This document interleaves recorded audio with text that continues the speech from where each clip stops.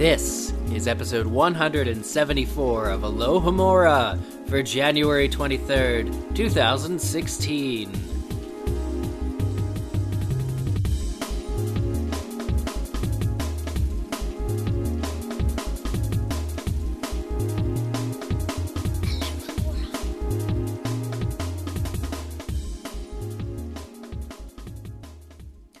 Welcome, listeners, to our live episode of Alohomora for the viewing of Deathly Hallows Part 1, which we just watched and now we're going to discuss today. I'm Michael Harley. I'm Kat Miller. I'm Eric Skull. I'm Caleb Graves. I'm Allison Sigurd. I'm Kristen Keys. And I'm Rosie Morrison. Oh my god, we're all here! I know, that was the longest intro ever.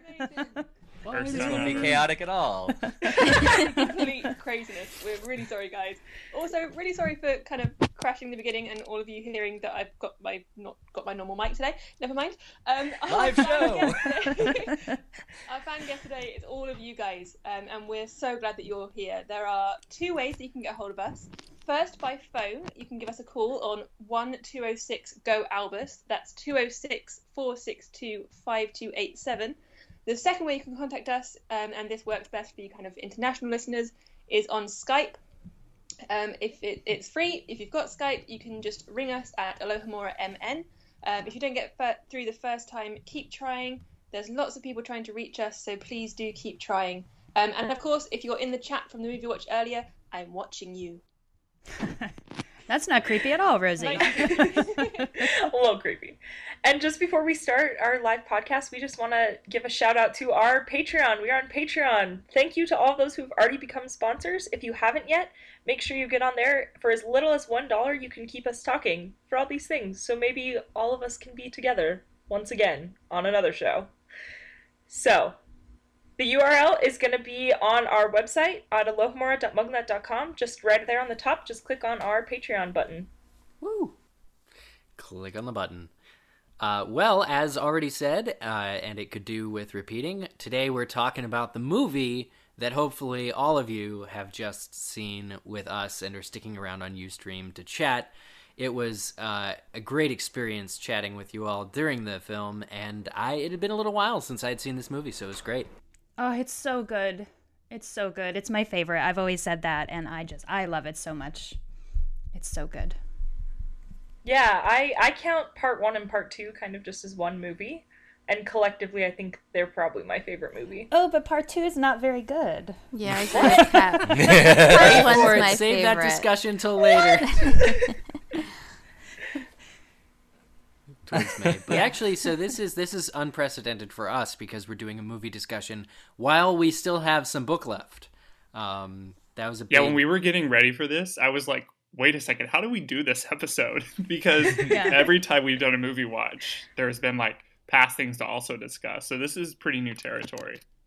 Yeah, I was thinking the same thing. I was like, but wait, we're not done yet. This is going to be an interesting show.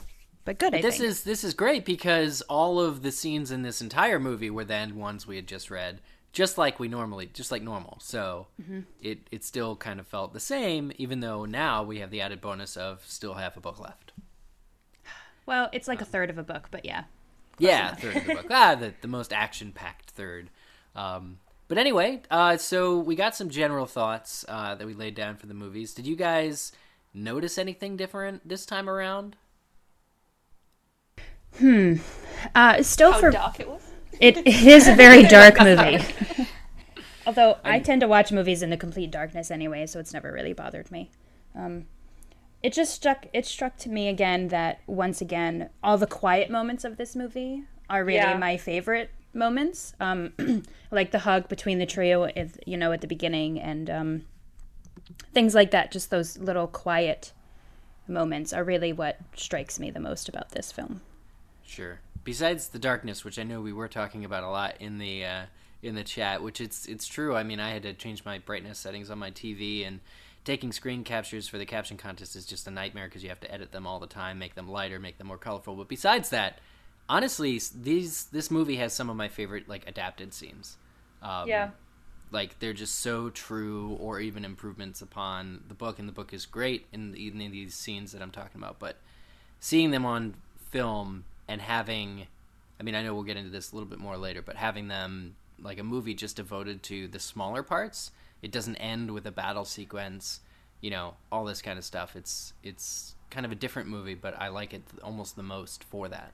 It's all the little details, like the potpourri you noticed, Eric. I noticed the potpourri for the first time. Yeah, yeah, exactly. And the cards. Somebody in the chat pointed out the cards as well, the wedding cards that are behind them when Dumbledore's will is being read. There's a lot that went into this film, even though it feels so different and is so different from every other Harry Potter film.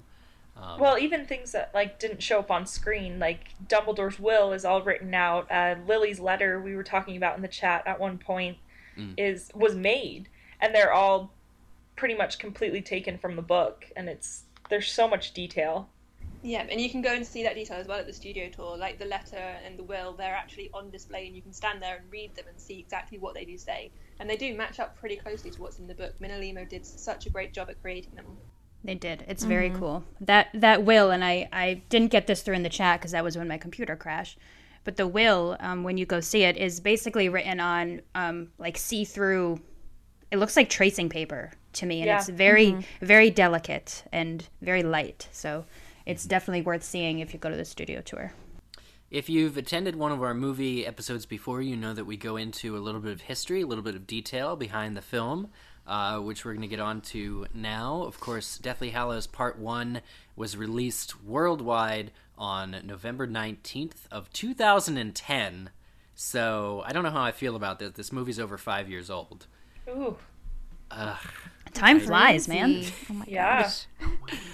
Wait, is November 19th when Fantastic Beasts is supposed to come out? Is it going to come out exactly 6 years after? Maybe. It's I actually that date wrong. Isn't it the 20th? If you look at what weekend it is the same weekend that half the Harry Potter films came out. It's the same weekend of the year, except due to Friday being a different date every year, it ranges between the 15th and the 21st or whatever. But it's that weekend is the weekend that Harry Potter has traditionally chosen for its movies. But anyway, the worldwide premiere was a week earlier, 11th November 2010. And the film, so this movie, I often forget this, but it was in fact filmed back-to-back with Deathly Hallows Part 2, simultaneously. Yeah. It was over a year of filming from the February 19th, 2009 to June 12th, 2010. So that's a long time. But they filmed both movies at once. And that kind of, towards what we were saying earlier, it kind of makes it feel like it's one film. The actors are the same age. They're not a year older. So that kind of lends itself to feeling like Part 1 and Part 2 are together. Which is unfortunately, I think, the reason why Dan didn't have long hair like Harry does in the book. Because they did it Lord of the Rings style with, no film shoots chronologically. Yeah. So they would shoot scenes for Part 2 and then Part 1 and then Part 2 and Part 1. So poor Dan and his hair. Is Harry's long hair a big plot point in Book 7? No, I just wanted to see it. I feel like that was a criticism, and I'm like, what? No, I just wanted to see long hair, that's all. Oh, yeah. Well, go to Goblet of Fire if you want to see. No, that was bad hair. That was just bad. Long hair.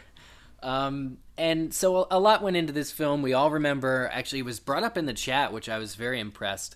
The first promo image that came from this film was of the trio in London, out near Piccadilly Circus area. And I just remember getting that first photo and being like, this is the end.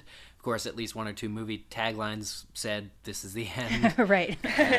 Everything. And I still to this day have a poster of, obviously Hogwarts Burning, which is Part 2, is the big one. But the movie, the Part 1 poster of them running in the woods is just so, to me, that moves me a lot. It's really iconic.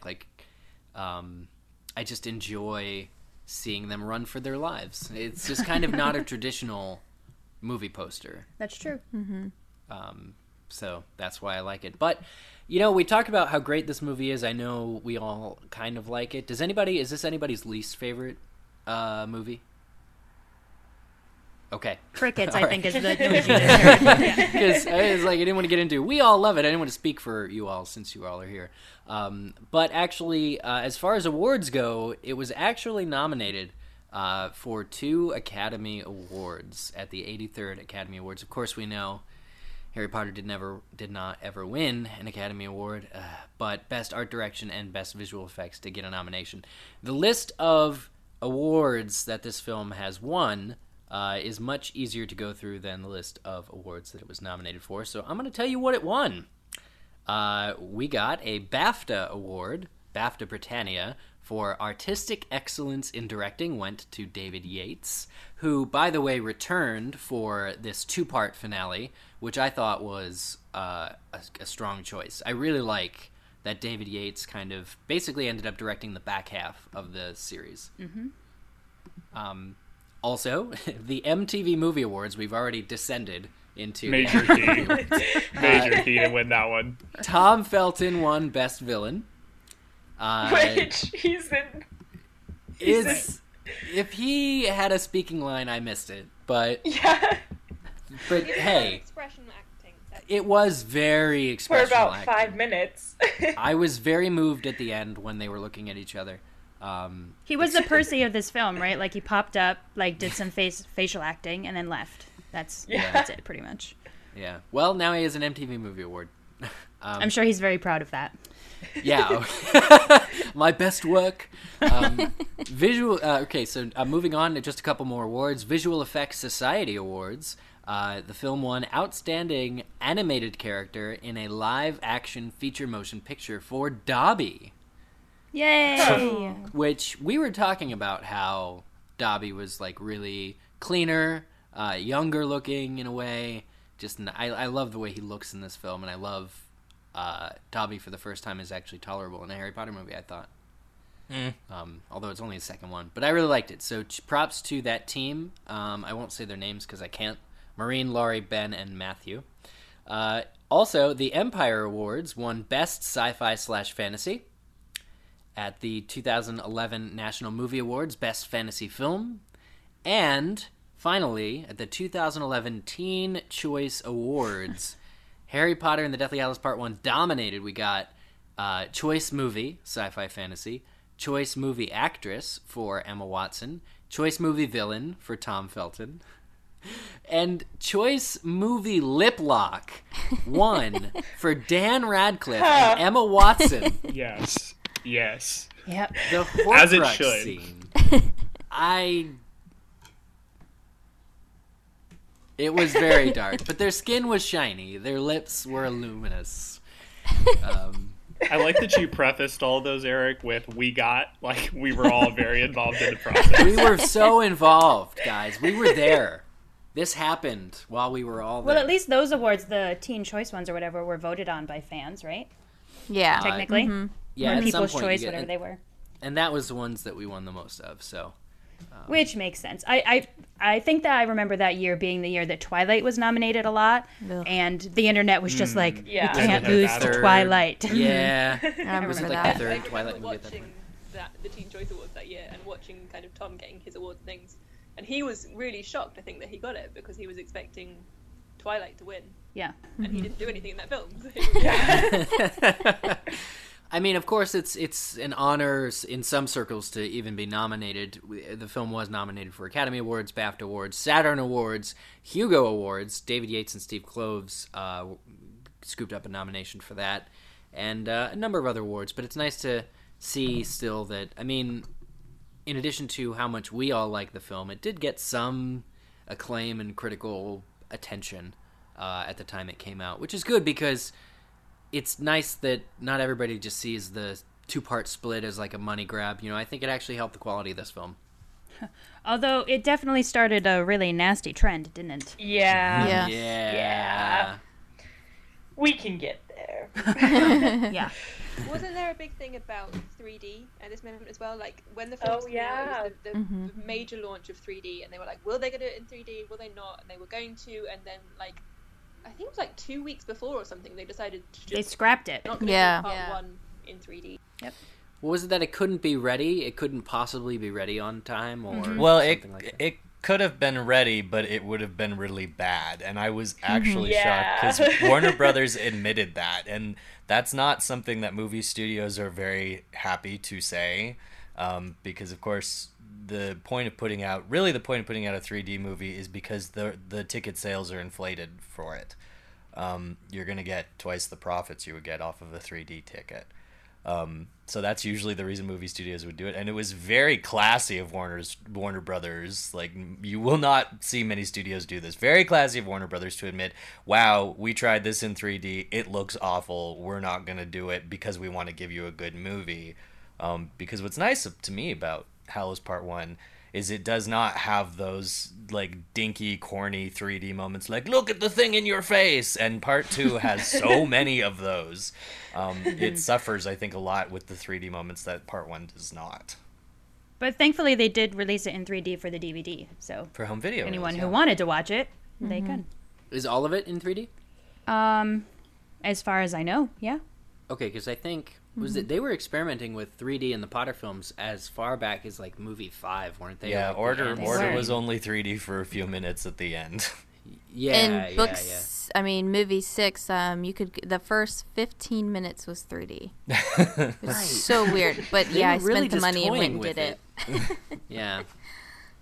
I don't know. But a little bit more history right here, because I did not know this before until I started researching for this episode, but initially, director David Yates, actually I'll restate that, producer David Heyman initially responded negatively to the idea of a split. He didn't really want to do it, but one of the producers, Lionel Wigram, asked him, but how actually are we going to do this? And Heyman took a little bit closer look at it and said, I guess he agreed to the split. But like, knowing that the production team, again, this was more of a creative choice to do the split, and I think it really paid off. I really strongly do. Like the moments where this film works best, the silent moments, the character moments, could not have existed in a movie that was hurtling towards the end. I agree with that. Yeah, series has. So it's shocking to think what would have been cut, like the casualties of not doing a double picture. Yeah, because there are already spots that are rushing. And, we get to the Ministry and we're gone. And if this were one movie, wow. Yeah, with also Gringotts, also Hogwarts, also Dumbledore, also the death thing. It would have been 4 hours long, so. Well, yeah, so they did that anyway, but they were able to right. buy themselves some time on the post-production end. There's such different tones, too. Like, even in the book, you realize this is kind of the point where things kind of shift a little bit. Like, Harry's perspective starts shifting. And so the tone of the book starts shifting a little bit. So I think it was a good idea to split, to kind of separate those ideas and give them their due. All right, guys. Well, if you guys have any thoughts on the film or anything, questions or anything you want to bring up, definitely give us a call. You can Skype us at AlohamoraMN, or you can call us at 206-462-5287 anytime you want now, as Rosie mentioned. If you don't get through the first time, keep trying, because there are a lot of people trying to get through at the moment. So with that, I guess we'll go into the main movie discussion, huh? Yeah. Okay. It's time. Okay, let's do it. All right. So really, I mean, there was a lot of stuff that was discussed in the chat, and listeners, I apologize in advance. I'll be up front. Yesterday was my last day of work, and then I was put on movie discussion. I was like, I don't care. So this is just kind of all like my thoughts just as I was watching you guys talk, as well as kind of a few things that I already knew about the film. So I'm just in like free fall mode right now. But one of the things that, before we even get into the main discussion, one of the things that was kind of on my mind, because we even talked about it a little bit in the discussion, were actually how the movie was promoted and the trailers, because there was a lot of pre-release hype for Deathly Hallows Part 1. And it was very interesting too, because there was a kind of Part 1, there was initially a promotion of Part 1 and 2 all together. And then they started splitting them. And one of the things that a lot of people said was kind of funny in the trailers that was often noticed was Hermione's blood was photoshopped out of off her hands. That was kind of like a big talking point. Everybody was wondering why that happened in the initial trailers. I guess they were trying to they were a little unsure of how to market it. Now I can't remember. Is this one is rated PG-13, right? I believe so. Yes. Ooh, I'm gonna double check that. And this is the first one that's rated PG-13 in the series.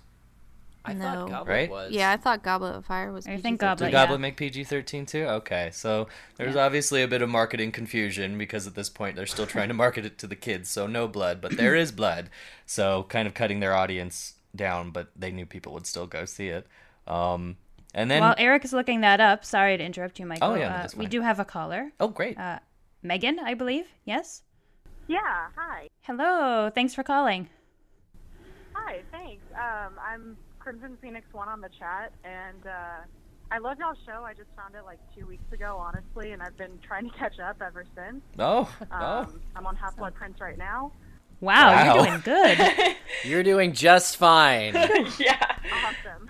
Well, I had a question that I asked a little bit earlier about, how Dobby won the award for, best animated thing in the movie or whatever. I was just wondering what y'all think Dobby's acceptance should be for that award.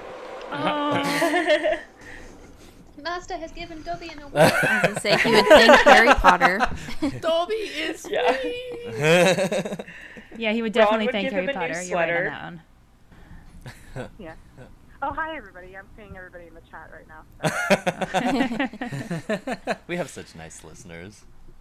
I will say, Creature was also nominated, so I don't know if there was any tension between those two fictional characters after Dobby won. Dobby's giving his speech, and Creature runs up with his frying pan and starts.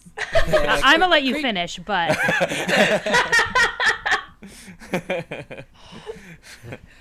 Creature deserved this award.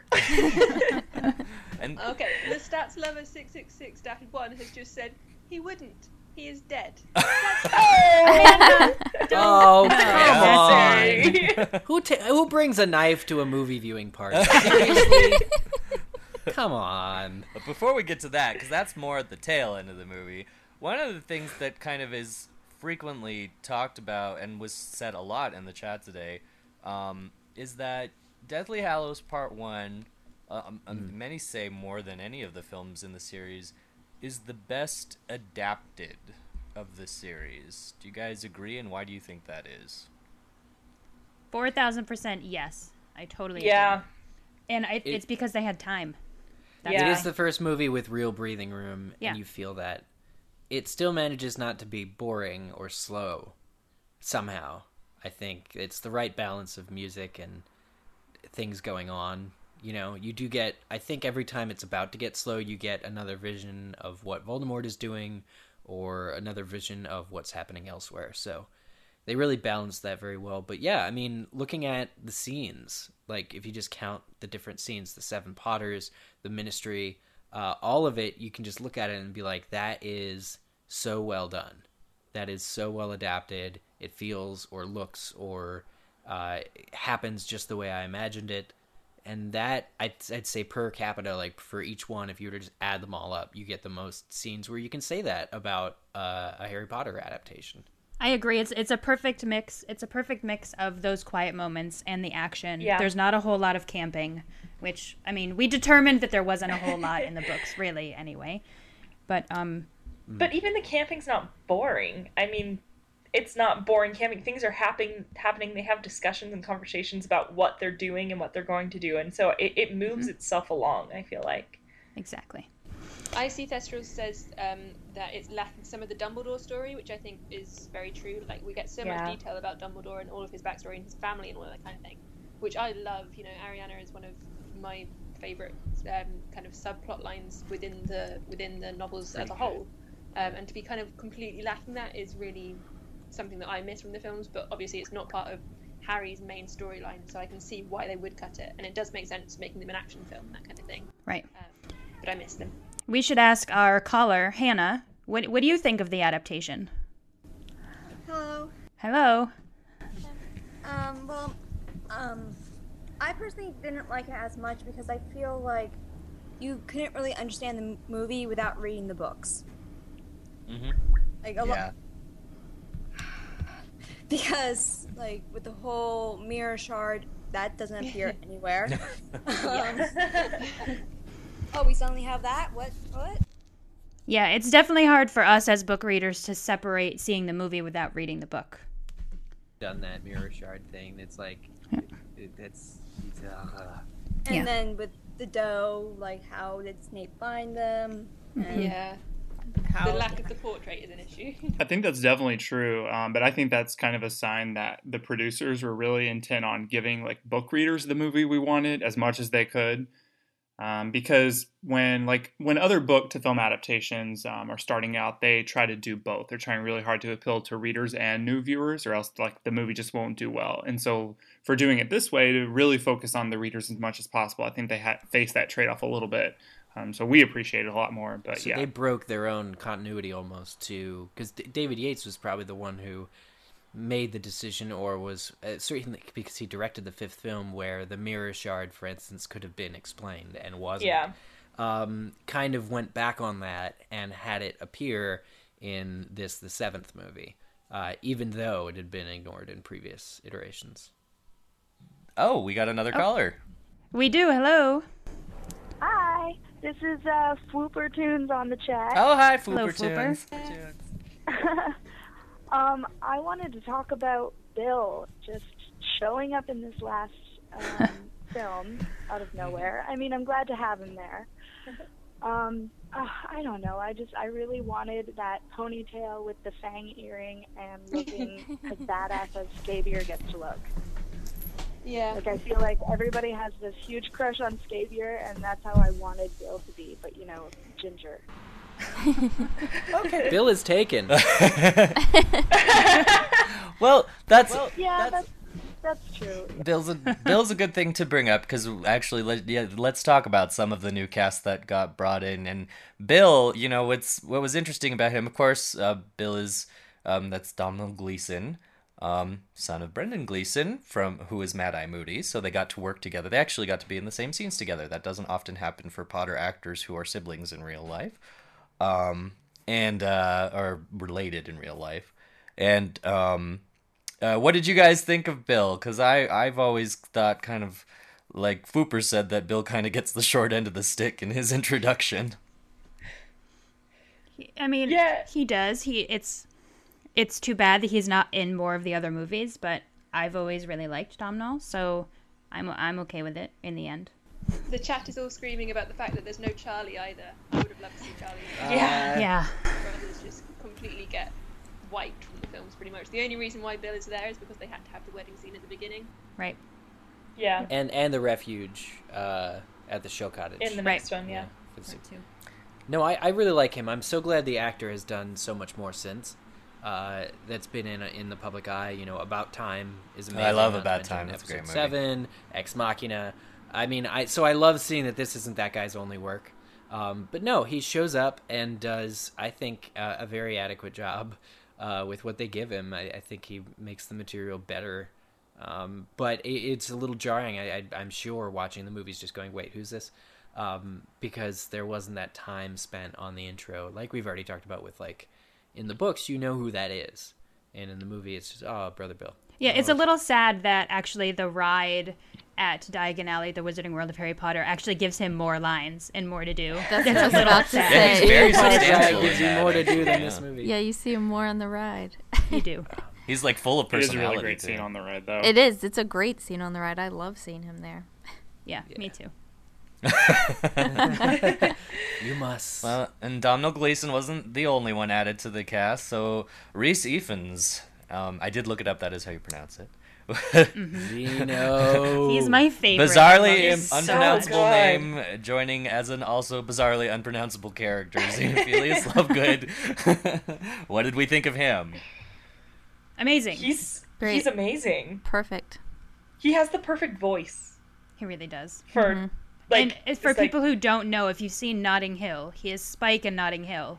So basically, like a young Xenophilius, really. I've only ever seen him acting crazy in films. The other film that he's in that I've seen him in is Enduring Love, which is a really creepy film about like stalkers and stuff. Oh boy, he's completely crazy in that as well. Very different crazy, but never seems to play same characters. I have to say, it's just like, I mean, any actor who wasn't he. I just remember reading in interviews that he was really excited to be a part of it. He was excited to get the call. He may have been the one who's like, I'm an Irish actor. I'm like the only Irish actor who isn't already in these films. That might have been him. Yeah, him and Martin Freeman. Oh yeah, right. But just like showing up and being like, okay, you're playing a nut job, but he did it so well. Yeah, he did. He was a good counterpart for Ivana/Luna. Yeah. Oh yeah, and like you totally believe that relationship between them. Oh yeah. In like the 30 seconds that exists as a thing. The dancing. Yeah, it's just brilliant. Do we have another caller on the line? We do actually. Yes. Hello, caller. Hi. Hi. Hi, this is Socks Are Important from the chat and from... Socks are important. They are. Yes, they very are. You have a question for us? Comment? Yes, I do. When you guys first saw the film, do you remember noticing the very dramatic hair that falls on Hermione in the torture scene? Yeah, because you couldn't not. Because it lasts for like an hour. No, you know what? The very, very, very, very first time I saw it at the obviously midnight or whatever, and I don't remember that scene at all. And I don't know if it's because I was so hyped up, if I was like talking to my friend next to me or something. But then I saw it the next time and I was like, how did I miss that? I have no idea how I missed it the first time, but Magic! You do get the point of the very dramatic hair, though, right? We all know why it's there. Yeah. Yes. Yeah. Because it's you must notice this detail because it will be important. Because it's there because Millicent Bulstrode must have a cat, right? Must have a cat. I for some reason I remember watching it in the theaters and really noticing it, but for some reason when I watch it at home on the DVD, I don't see it as clearly as I did in theaters. Maybe it's just the size of the screen, but for some reason it's just like it's like glowing at you. It felt like at the theater, but on my laptop or on a TV, it's just like, oh, there's something on Hermione. Yeah, probably just because it's not like a 20-foot hair. Yeah. Probably why. You know, and I know we were talking about that during the chat, but that scene, they filmed so much more. You know, like what we're getting is the dulled down version, like the PG-13 and not any worse version of that sequence. And I think I remember David Yates, or somebody saying that basically like the whole crew on set was unnerved, that Helena Bonham Carter and Emma Watson just went all in, both feet, for that, and came up with, like, it wasn't scripted. You know, like apparently carving mudblood was maybe not scripted. That was something that they worked out. They made it work. But that's one of the big mysteries, I think, besides outtakes, which I'd love to see on a DVD or Blu-ray extra. Wouldn't we all? For the whole series. Come on, just release them. But yeah, the mudblood. Loomis Shadow in the chat said Hermione cries only single manly tears. That's right. She's awesome. While we sit around and wait for those outtakes, we have another caller. Stephanie? Hello. Hi. Hey. The Stephanie, your roof is on fire. Your roof is on fire. I hope everybody participated in her drinking game with tea or butterbeer or whatever you had. I think we added rules to it. I spent most of the watch adding more. We totally added rules. I'll make sure to add those in for next time, too. Okay, Perfect. okay. Every time Scabior turns you on unexpectedly. Oh my god. That's the new one. Oh my god. My goodness. So my question is, one of my favorite scenes that they missed in this movie was the bribe scene. And I was wondering if they added the bribe in, the one where Lupin comes in and talks to them, do you think that it would have added anything else to the movie and continually helped into the second movie? Well, it would give us more feelings when Lupin dies in the movie. Yeah.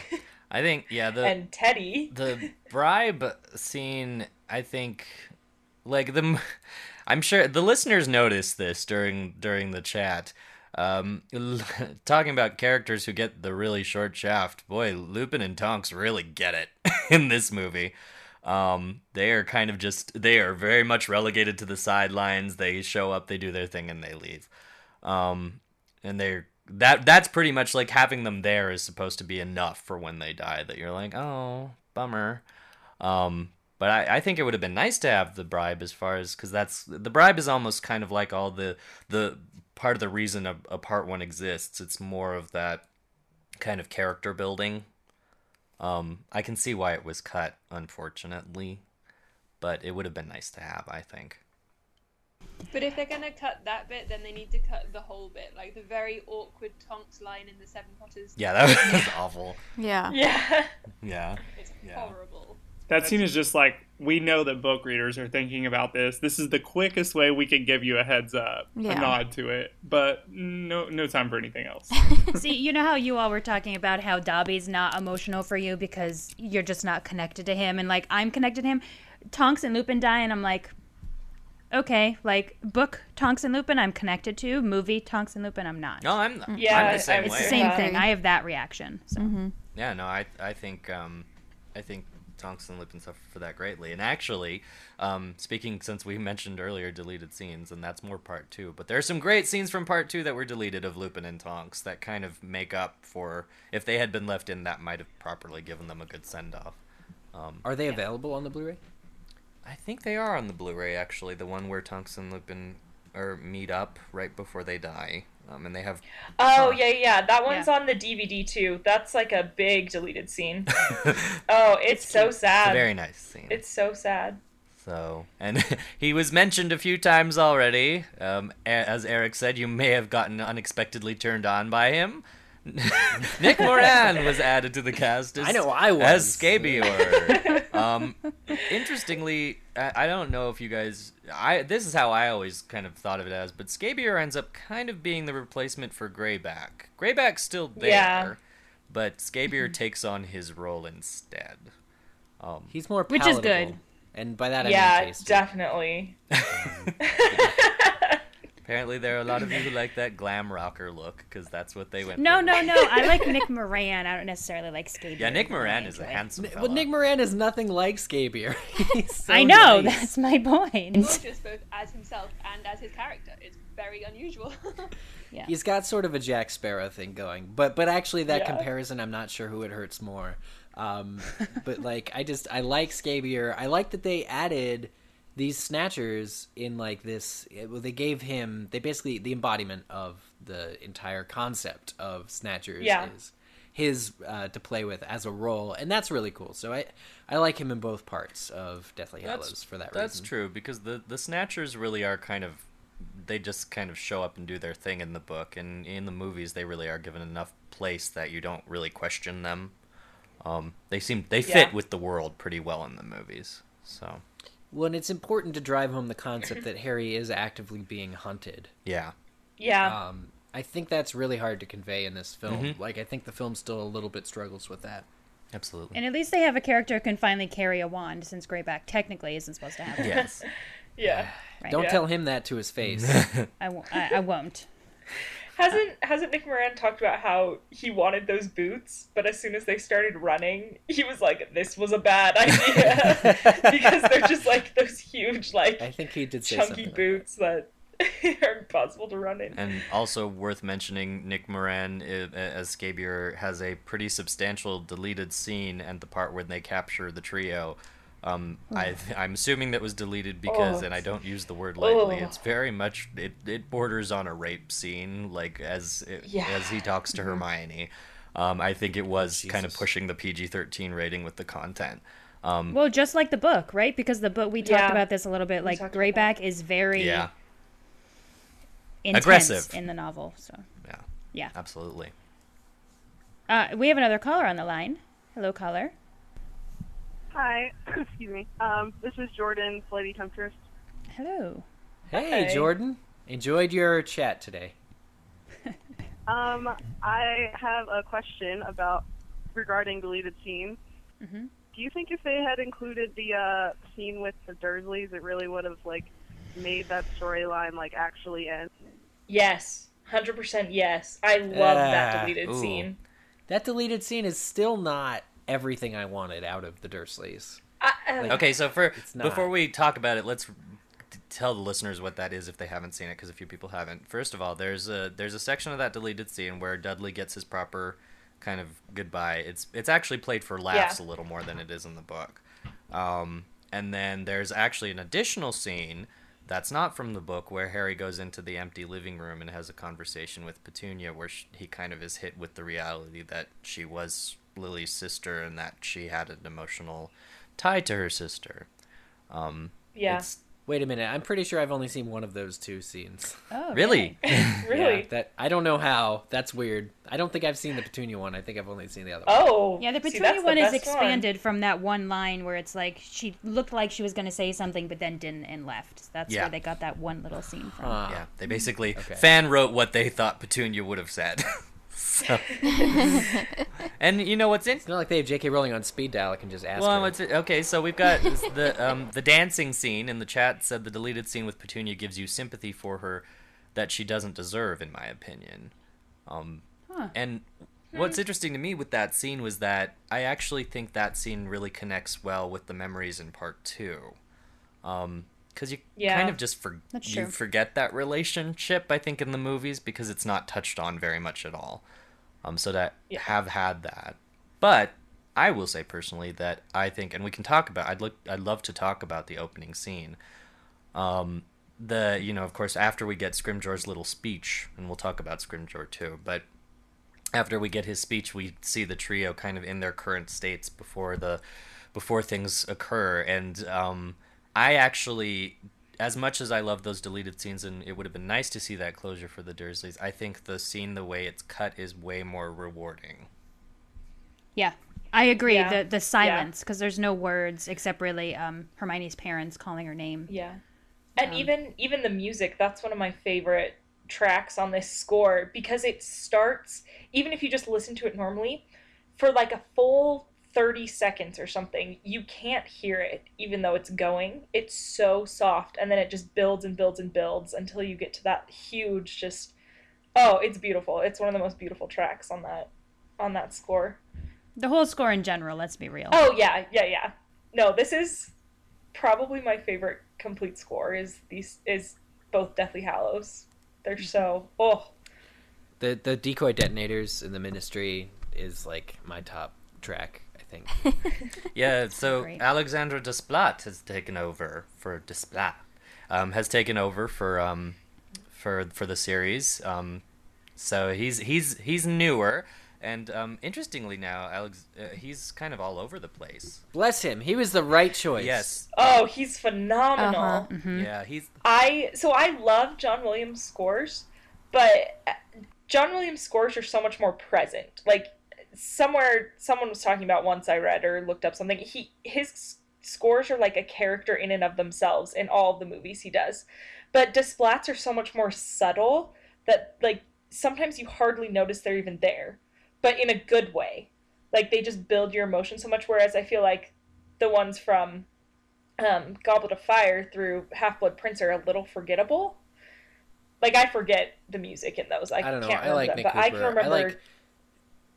There are music selections that I like from all of the movies, but of course the best ones are at the theme park. Like, I was just thinking that. Oh, yeah. I've always thought that Desplat and Williams, I enjoy their full scores versus the ones in the middle. I kind of enjoy selections. Yeah.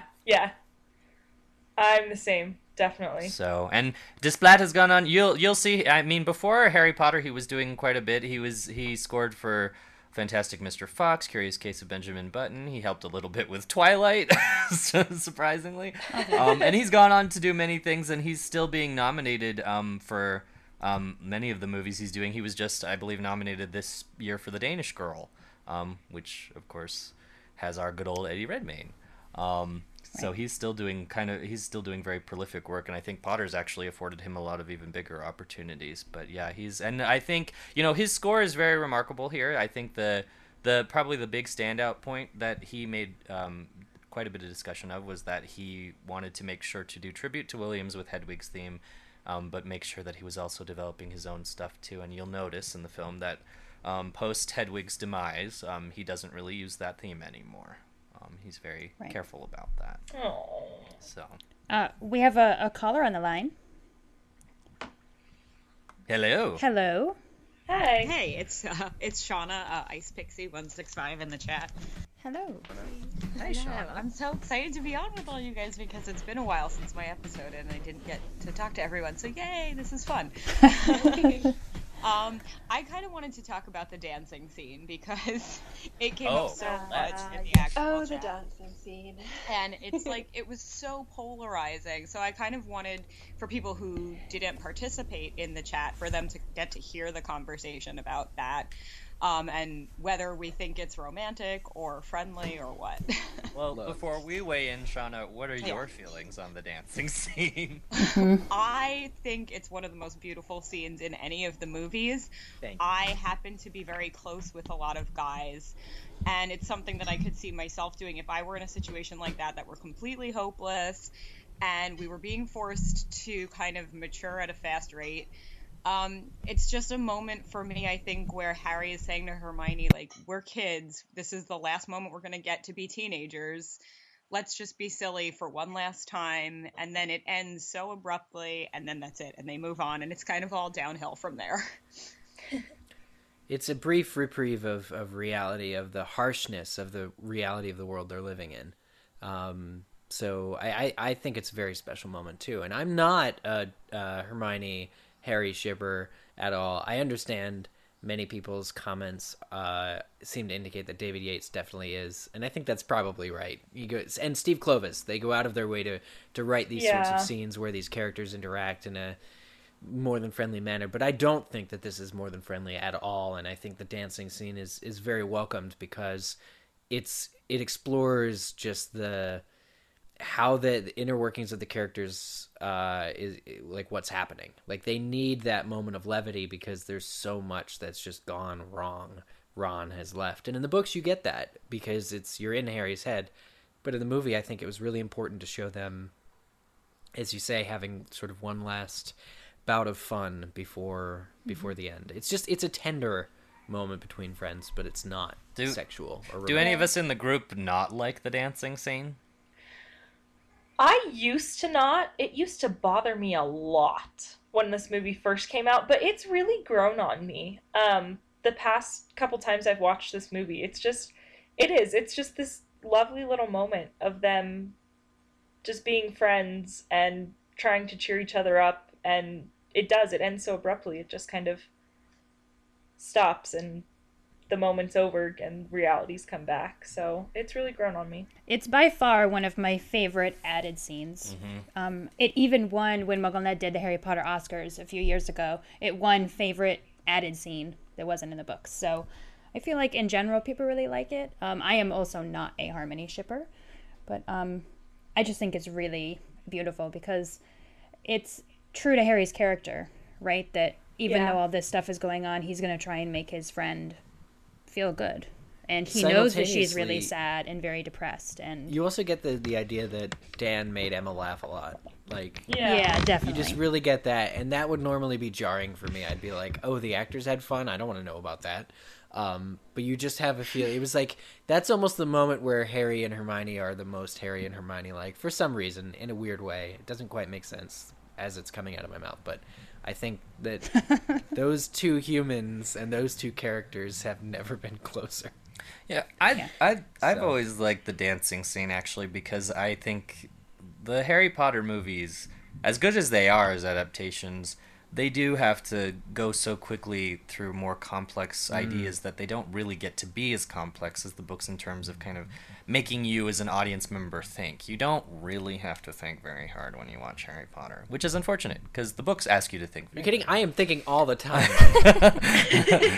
Well, thinking about how angry you are at the movies, probably. I'm trying to make sense of what's going on. Who are these people? What am I doing here? Well, and yeah, I think you know, what's nice about that scene is it leaves you with a lot of questions. It's open to interpretation. A lot of the Harry Potter scenes aren't open to interpretation in the movies.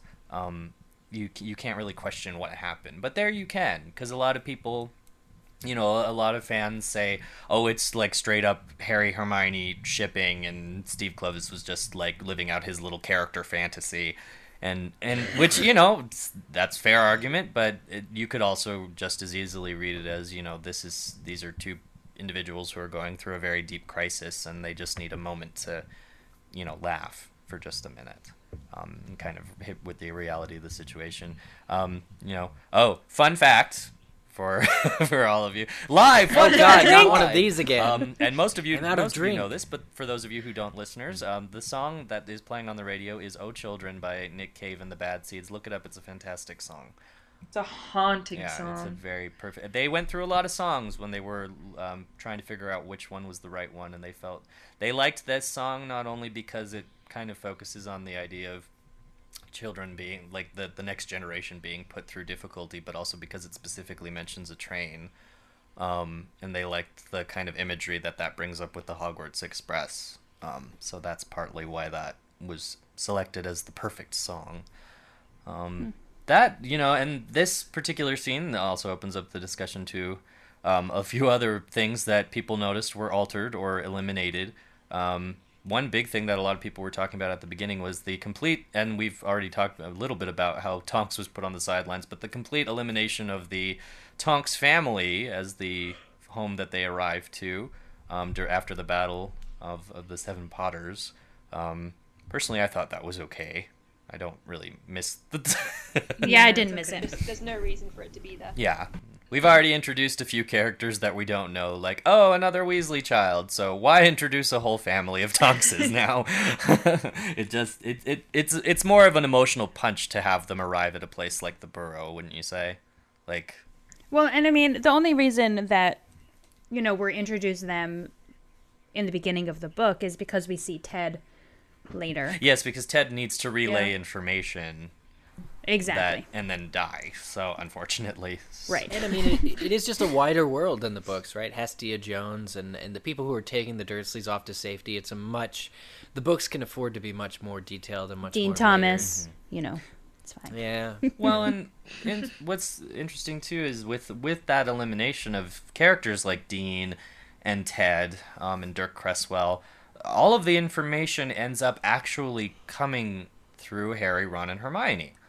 For no reason. How do we feel about that? Because that really does change how kind of the information progresses. Because I know, for example, Eric, I know you've complained a lot during the book read about how there's kind of just like convenient information drops or things like that. And here, is this a better way to work it, or is it worse? I don't think it really stood out that they were knowing things that they shouldn't. Mm-hmm. I don't know. It's something about the realism, something about how it's played. I don't know. It made it seem like more realistic somehow. Do you have a specific example of when they were just blurting out something they probably shouldn't know? The radio happens a lot earlier, which kind of gives them a way of getting information without needing kind of the explanation of Ted and the rest of them. That's true. Yeah, the radio's kind of relegated to the background. Potter Watch is there. It's just very quiet. So, well, that's the weird thing about even the dancing scene, right? Like that song just happens to be in focus. Like it's just like it comes on, now the song's over, the radio fades out magically. Well, and the magical world was giving them that moment together. Probably the biggest alternate info dump scene is actually when instead of having Ted, Dirk, and Dean and the goblins relaying information from a nearby tent, Harry and Hermione kind of just have a brilliant moment when Hermione's cutting Harry's hair and it just kind of all comes spewing out. I actually kind of like it just because the film is so intent on keeping the three of them so isolated that it seems to work just to not introduce anybody else from outside. So, and we have another caller on the line. We do. Hi. Hello. Hey. Hi. Introduce yourself. I'm Jessica, or I'm Mischief Managed on the forums. Nice. So I'm really excited. Sorry. I was just kind of wondering, someone mentioned in the chat that they didn't do the Harry and Ginny breakup scene, and I know you guys have talked in the past about how terrible the Harry and Ginny relationship is done in the movies. So I wonder what you guys think about if that would have added anything to that relationship, or if it would have just been out of place given the way they treat that. So we're gonna talk about Zip Me Up, huh? No. They need to walk away. They need to walk away from Ginny and Harry. Don't give them anything more to do. Like, in the books, I wanted several more chapters. I won't lie. Even if it were just Harry and Ginny, I wanted it all. Movie? No, go away. Don't do it. Yeah, You've ruined it. To be fair, they've proven that they cannot do it. There's just something wrong when they try. It just doesn't work in the movie. Yeah. I don't think there's no chemistry. I don't think that's it. I think there's zero dialogue- chemistry. Well, there's no chemistry, and it's not written well either. Yeah. And so it's just like, if there were what better is writing, there could be better. happening? Yeah, it's bad. I don't know. Maybe I'm alone in this, but given like the pacing that they have to move through the borough, this time they spend in the borough, I actually don't have that much of a problem with this scene. I think because like if they were going to do like. If they were going to do like the make out scene and Ron getting mad, that would have taken too much time and it would have been even more out of place. And I think it's just like the pacing that they chose for shooting the borough and the lead up to the wedding. And then you have like the humor of, I can't remember now if it's Fred or it's George that catches them, right? Yeah. So, and like the humor there, I don't know. I was actually okay with it. Yeah. Yeah, I'm with you. I'm perfectly okay with that scene. It doesn't bother me at all because I like it. It's just you don't get Ginny and Harry in the last movie, so why should they be breaking up in this movie? Because as far as we know, they're not together. Yeah. So. I think Ginny coming in and asking Harry to zip up her dress is the most Ginny out of all of the Ginny scenes that we've seen her be in the film. Like the confidence that it would take for the character to go out and do that is more Ginny. That is her being flirty. Unfortunately, it doesn't quite come across that way. It's just if it was a bit more humorous, if she was kind of playing with it a bit more, it would be more fun. Just the lack of actual chemistry, any kind of spark there is just she's just sort of like the obligatory, we know these characters are going to end up together, so let's just put her in a scene when Harry's got to do other stuff and got other stuff on his It's a lip service to the book readers. Oh yeah. I suppose, or it tries to be. I suppose the results of the also, Harry that Ginny. kiss is just awkward. And it's a very pretty dress. I just see it more than being an awkward. Maybe I'm like reading too much into it. The more I watch it, I see it more than just an awkward moment. Like I don't know. For the more I see it, I don't see like asking him to zip her up. Like that's kind of like a flirty moment, but like the conversation they're having and like the intimate space. I don't know. I just see a little bit more there than just like this odd like almost sexual tension. And the person the scene is fine. It's just the acting that's awkward. In the chat, I see Thrustrels. I like how they say Ginny seems very adult in this scene with Harry, and that's what I think. It's more adult. Yeah, right. Yeah, it's like home life, like situation. Yeah. I've always liked Bonnie Wright as Ginny, but I think they do give her dreadful things to do, or not enough. But as many people screamed in the chat, which was nice to see, another. They really like your Thor Cup thing. Apparently, yes. I wish I could take credit, but that's all Thor. But no, you popularized it. I think not many people saw that movie. We got another caller. Hello. Hey. Introduce yourself. Hello. Hi. I'm calling to talk in about the movie chat. Yeah. You're in the right place. What's your name? I'm David B. Jones 999 from the forums. Oh, hey, baby. Hi. Good to talk to you. Hello, everybody. This is my first time calling into the show. Thank you for calling in. Yeah. What do you have something to ask? I just wanted to talk a little bit about them cutting out the all the subplots with Dumbledore and his family from the movie.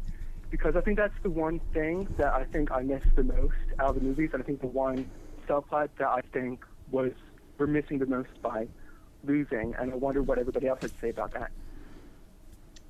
I definitely agree. I spoke about this a little bit earlier, but just to kind of build it into the whole Deathly Hallows idea. These movies are named after Deathly Hallows, the books are named after Deathly Hallows, and Dumbledore's backstory is so interwoven with that resurrection stone and with the whole kind of idea of why you would have the Elder Wand and all of those kind of regrets and why we should pick one Hallow over the other. That to not have it kind of makes the Deathly Hallows just seem cheap, like very superficial.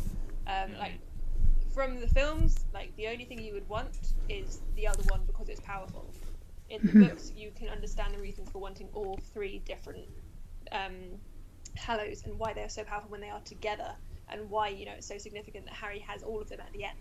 I definitely remember thinking and hoping that they were going to explore that more in part 2.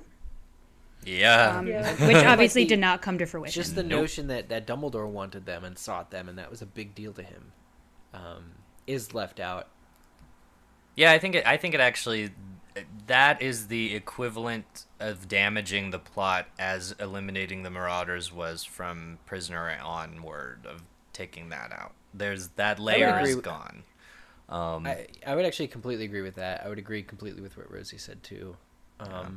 Yeah, it is missing. It's certainly something that I think it's more conspicuous for certain people, like people who are looking for, like, for me in the films, I want as little Dumbledore as possible. Like, Michael Gambon to me did not nail Dumbledore until late in movie 6. Movie 6 was the first time that I thought Michael Gambon was my Dumbledore, or as close to book Dumbledore as it was possible to get. So, like, I always just think anything with Dumbledore is pretty awkward, because I just think of, like, the Michael Gambon portrayal, and I can't stand it. And so seeing him as, like, a kid would have, like, bothered me, I think. I don't know. That might sound crude, might sound out of place, but, like, I was okay with the omission of the Dumbledore because I can't have what I always wanted, which was more Richard Harris. Well, and I think what's weird, too, about what makes it even more bizarre is that there are bits and hints that are in the movie.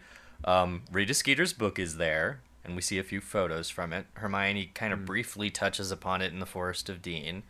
And then we get, of course, the memories with Jamie Campbell Bower playing young Grindelwald, and none of that is very well explained, and you're kind of like, who's that blonde guy jumping out of the window, and why why is this happening? Why is he in the book? Why is he also in the book? And is that young Dumbledore? I can't tell because Harry turned the page too fast. So also, it's too dark. And it's too dark. But that's like one of the light scenes in the Forest of Dean. You can actually see the book. That's true. There's snow. But yeah, I think it, like we said, it's damaging to the plot, but somehow the movie manages to soldier on without it.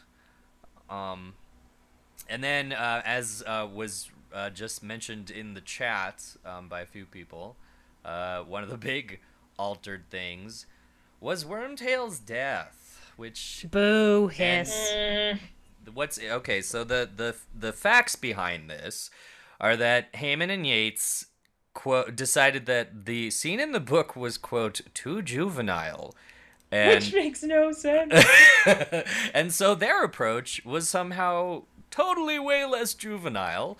At least they certainly thought so. Who gets his wand? Yes, yeah.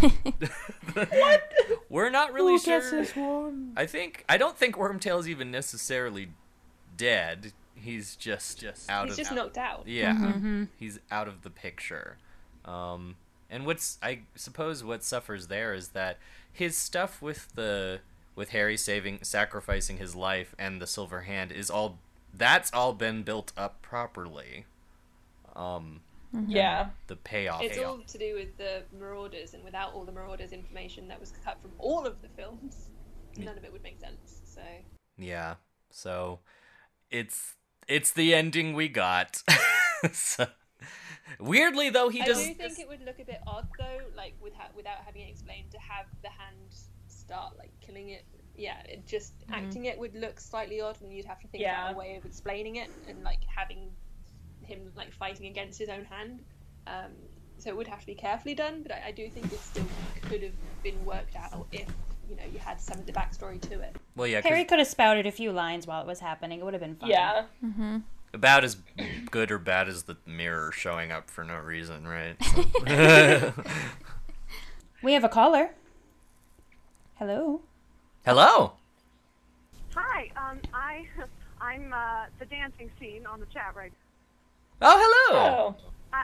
I guess my feed is a little bit behind you guys because I was just listening to the Wormtail part.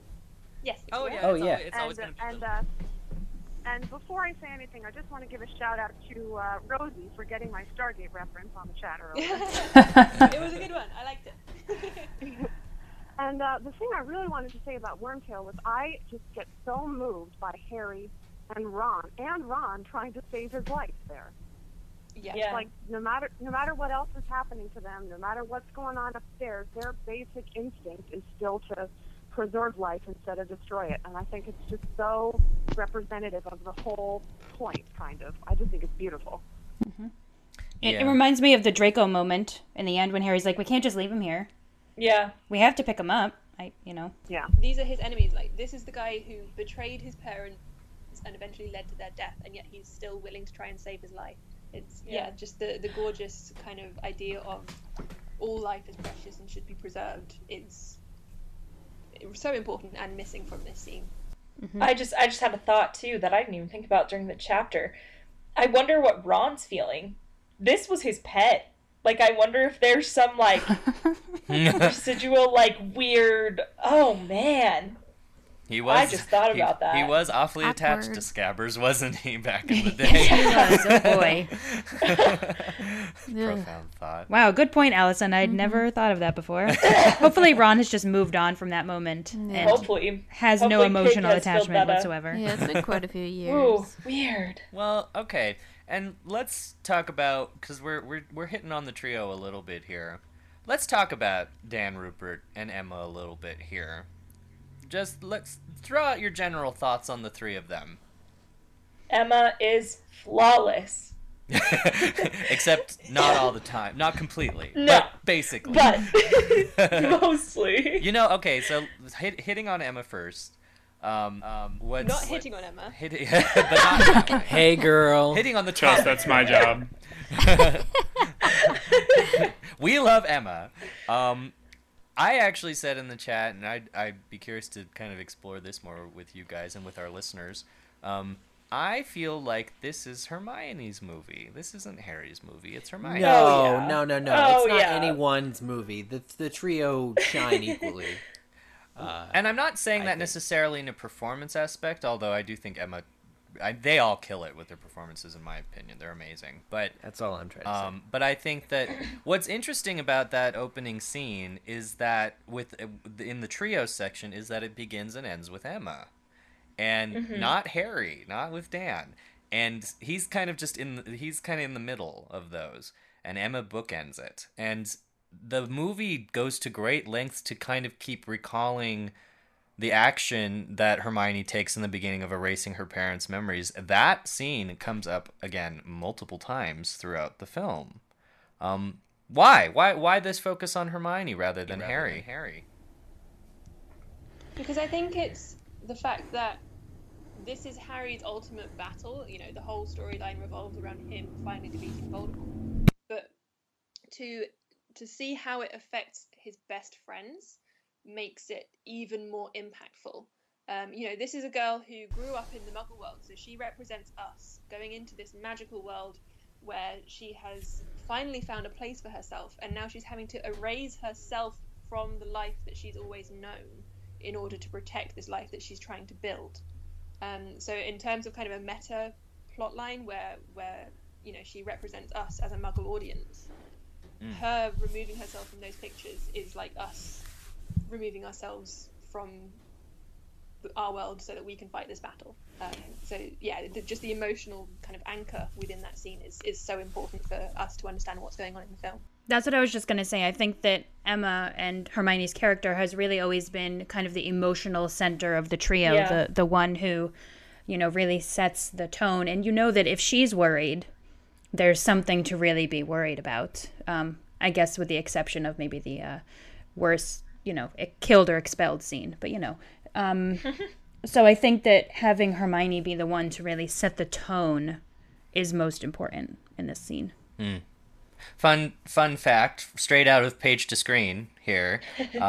Emma said, it says here in the Page to Screen, Emma Watson also knew enough about Hermione to give Stephanie McMillan some advice on her bedroom's decor. And Emma said, and I'll read it in Hermione voice, even though that's not that's not Emma's voice, but I remember walking into Hermione's room, and it just looked too girly. I've been playing her for so long now, I feel I intuitively know what she'd like and what she'd want. Hermione is a very voracious reader. Why are there not more books? I asked. There need to be more books everywhere. So, I love her. Just as much as we often cite Ivana Lynch for kind of contributing a lot to Luna's character and her actions and the decor and what she wears, Emma Watson was also going to great lengths as well to ensure that Hermione was portrayed true to form, going the extra mile, which I thought was great. I have to say, also showing this scene on film works so much better than telling. Yes. For the movie, it's so much more impactful. It's so impactful to actually be able to see it. And we talked earlier about the filmmakers just actively paying off readers. And this is one of those moments where it's like, hey, we're going to capture this and make it the start of the film. But I think it works exactly the way Rosie said. Like, it is an emotional, it draws you in for the audience. Plus, we get to see adorable baby pictures of Emma. Let's be real. Yeah. I mean, they're so cute. What? In the chat earlier, they were kind of talking about how all three characters are strong and all three actors are really strong, perhaps at varying times. And it kind of struck me that Emma and Hermione are given the emotional heart at the beginning of the film. And then when we get to the middle of the film, you know, when Ron leaves, Rupert just steals the show, and that kind of argument is just so raw and so amazing. And then someone else mentioned that, you know, Dan really sells it when Dobby dies and the emotion of that scene. So we've got all three actors having those shining moments throughout the film and kind of balancing out the whole idea, the whole emotional up and downs throughout. You know, everyone gets their own moment, and it works I so really liked well. It does. I don't know how they did it, but like filming it back to back with part 2, which is just this running leap, you know, towards the finale. Like, to me, it's just like so action. It's like, how do you do this? I guess it's called acting. But I mean, this movie, I love this movie so much for its slightly more minor key. But I think there was a lot of trepidation on a lot of people's part, wondering if the three of them could actually take this on, because there was the foreknowledge that this movie was the one where the three of them were going to have to hold the movie up on their shoulders almost completely. And I think they do it. Actually, I actually don't. I definitely do. I think that Scabier and Zeno hold the film, and that art. that animated scene. Yeah. Definitely. Going back to Rupert for a second though. Yes. Rupert love. He does so well. Like, he finally gets a chance to shine, and I think the script really finally gave him a chance to act, to be as to be as amazing as he can be. And I think that's one of the weaknesses of the earlier films, is that Rupert's pretty amazing, and they just didn't give him any moments that he could have had from the books. And so finally, at last, we just... You know, those comic moments, but he is such a good dramatic actor. He needs to be in kind of gritty films where he gets to be that really dark character, because he will If you've watched recently, like, Philosopher's Stone or Sorcerer's Stone, he is amazing in that movie. Like, he is good in movie 1, and then watching movie 7 here just now is like, he was always really good. It's just he was underused. Well, the example I always cite of kind of the three of them is back during Sorcerer's Stone when they were interviewed and they were asked what they would do with all their money at a press conference. Yeah. Dan very quietly went, I don't know. And then Emma said, I'd put mine in a savings account for college. And Rupert said, I don't know what I'm supposed to do with this money, because, you know, they're giving us muggle money. Like, they're not giving us galleons and stuff, so what am I supposed to do with that? And Rupert was always like that throughout the whole series, I think. He just loved Harry Potter from the beginning. He was so steeped in it as a fan. Yeah. Rupert just understands the books. He understands the characters. He understands the heart, and he just sells it every single time. He lived those movies and he lived those books. Yeah. Yeah, so it's nice that he gets a chance to finally do something other than mugging and being silly. He's got some substantial work to do on this movie. And, again, of course, there's rugged woodsman Daniel, as as he was termed in the chat, which I certainly didn't have a problem with. Like that wardrobe. Dan, you know, what's interesting about Dan is the thing I often cite about his acting... I think he's the one that actually grew the most with his acting over the course of the 8 films. Yeah, definitely. Like, the one thing you don't see anymore is that twitchy Daniel Radcliffe lip when he's angry. That has finally stopped. Oh, good grief. I think, and, you know, Kat, you mentioned this a few movies ago, that the stage was perhaps what helped Daniel with that. Oh yeah, I think so. I feel like that's true for, a lot of actors. It either really helps you or it kind of completely turns you off. And I think that having that openness and that rawness and that, live aspect really helped Dan grow. So yeah, and I think he's a great actor then and now. Yeah, no, I think, and again, shouldering a lot of this movie on him that he really wasn't, quite doing at that level. I think he did a pretty impressive job, all things considered.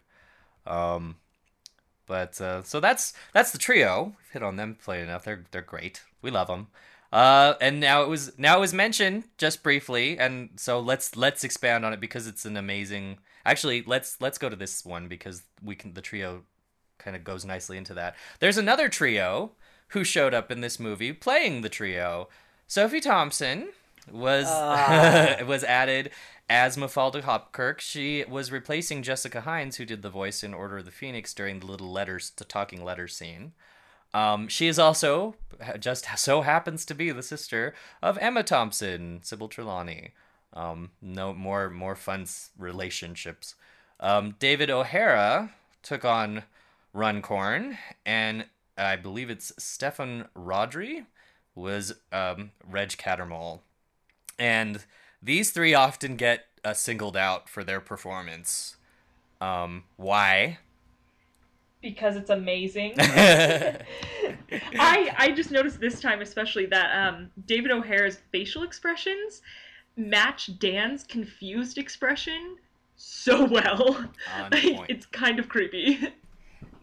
And you notice too, the more you look at them, is that they really look like Dan and Emma and Rupert.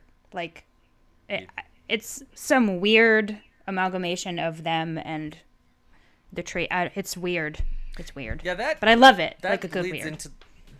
And that leads into the discussion too about the polyjuice potion, and it's it's in a way you kind of don't realize it when you're reading the book, but when it's all condensed into the movie, you're just like, wow, polyjuice potion is used a lot in this storyline. And there was a lot of discussion in the chat about how the kind of inconsistencies with polyjuice potion and the sacrifices that have to be made for it on film.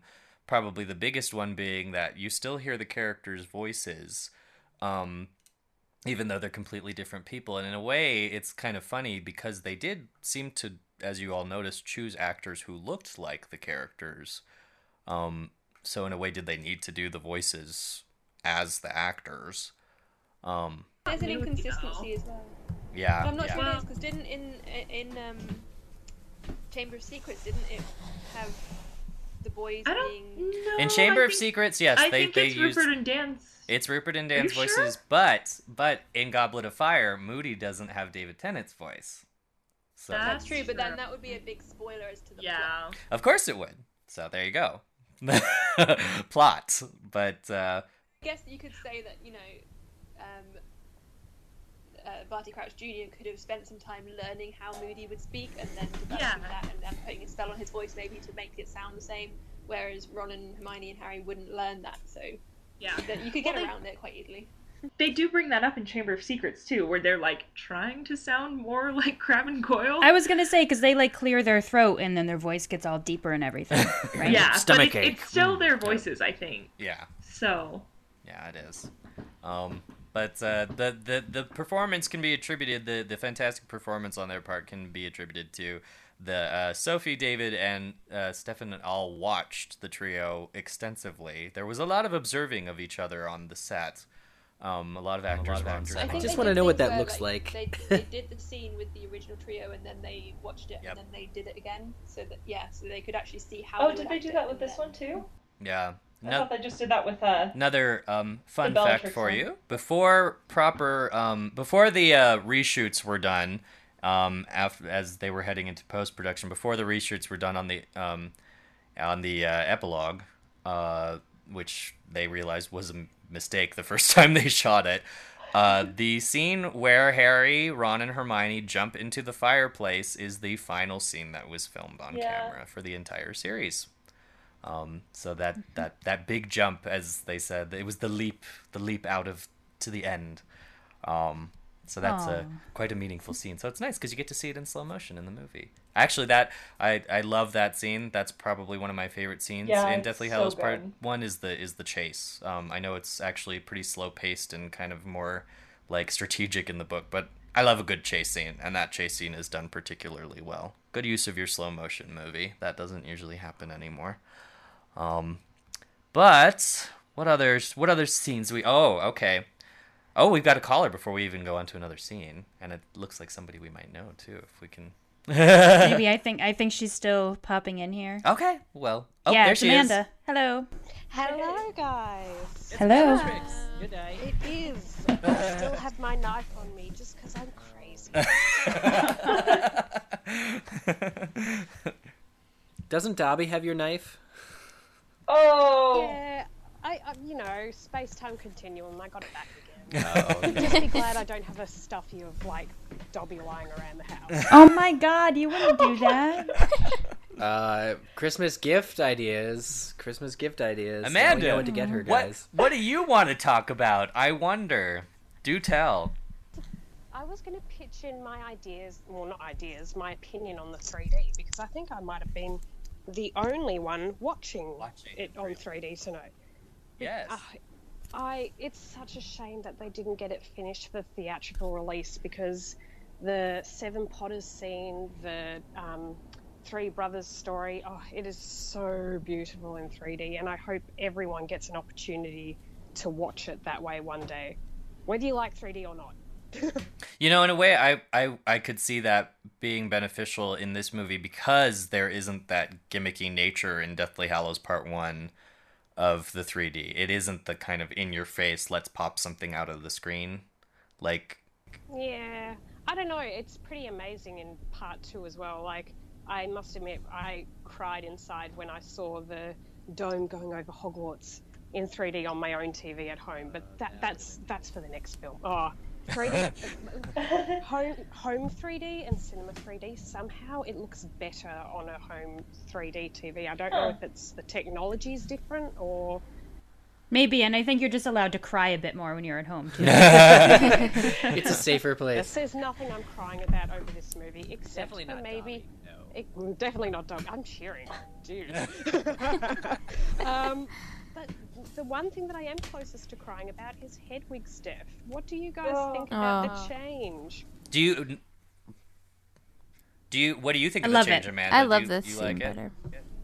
I love it. I think it's actually better than what Joe wrote, and probably one of the only times that the film makes a change that it's like, Joe, you should have done it that way to start with.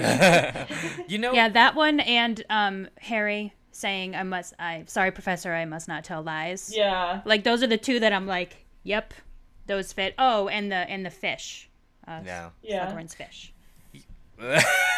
I like the fish. I love the fish. Well, I think what's neat about Hedwig's death, what works with it so well, is that not only does it give her a better send-off, but it's also actually relevant to the plot. Because it not only serves that purpose, but it also replaces Stan Shunpike being present during the Seven Potters battle. Because in a way, in the movies, that would make less sense.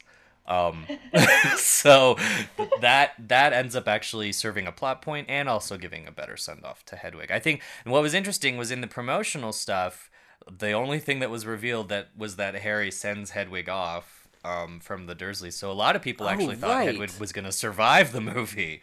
Yeah, that would have been a cool change. Yeah, that didn't happen. There's a caller on the line, and we're hearing ourselves again. Hello, caller. Hi. Hey. I'm Sarah. Hello? Hi. Hello. Hey. Hi. Sorry, I'm excited. I'm flying my Ford Anglia on the forum.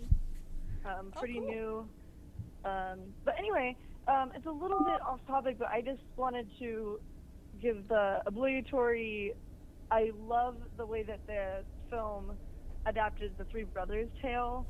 Like, that's... Every time I watch this movie, I'm always blown away by how well they did that. The imagery and the animation or whatever that they did there, I always thought was just so incredible. Agreed. I completely agree. Completely agree. Mm-hmm. Now, Okay, so let's go into that because that's probably one of the most striking moments in any of the Potter films. A lot of people cite the tale of the three brothers because a lot of people were wondering how they were going to do it. And the animation style of the Tale of the Three Brothers is actually this was my big Potter film moment when I first saw the movie.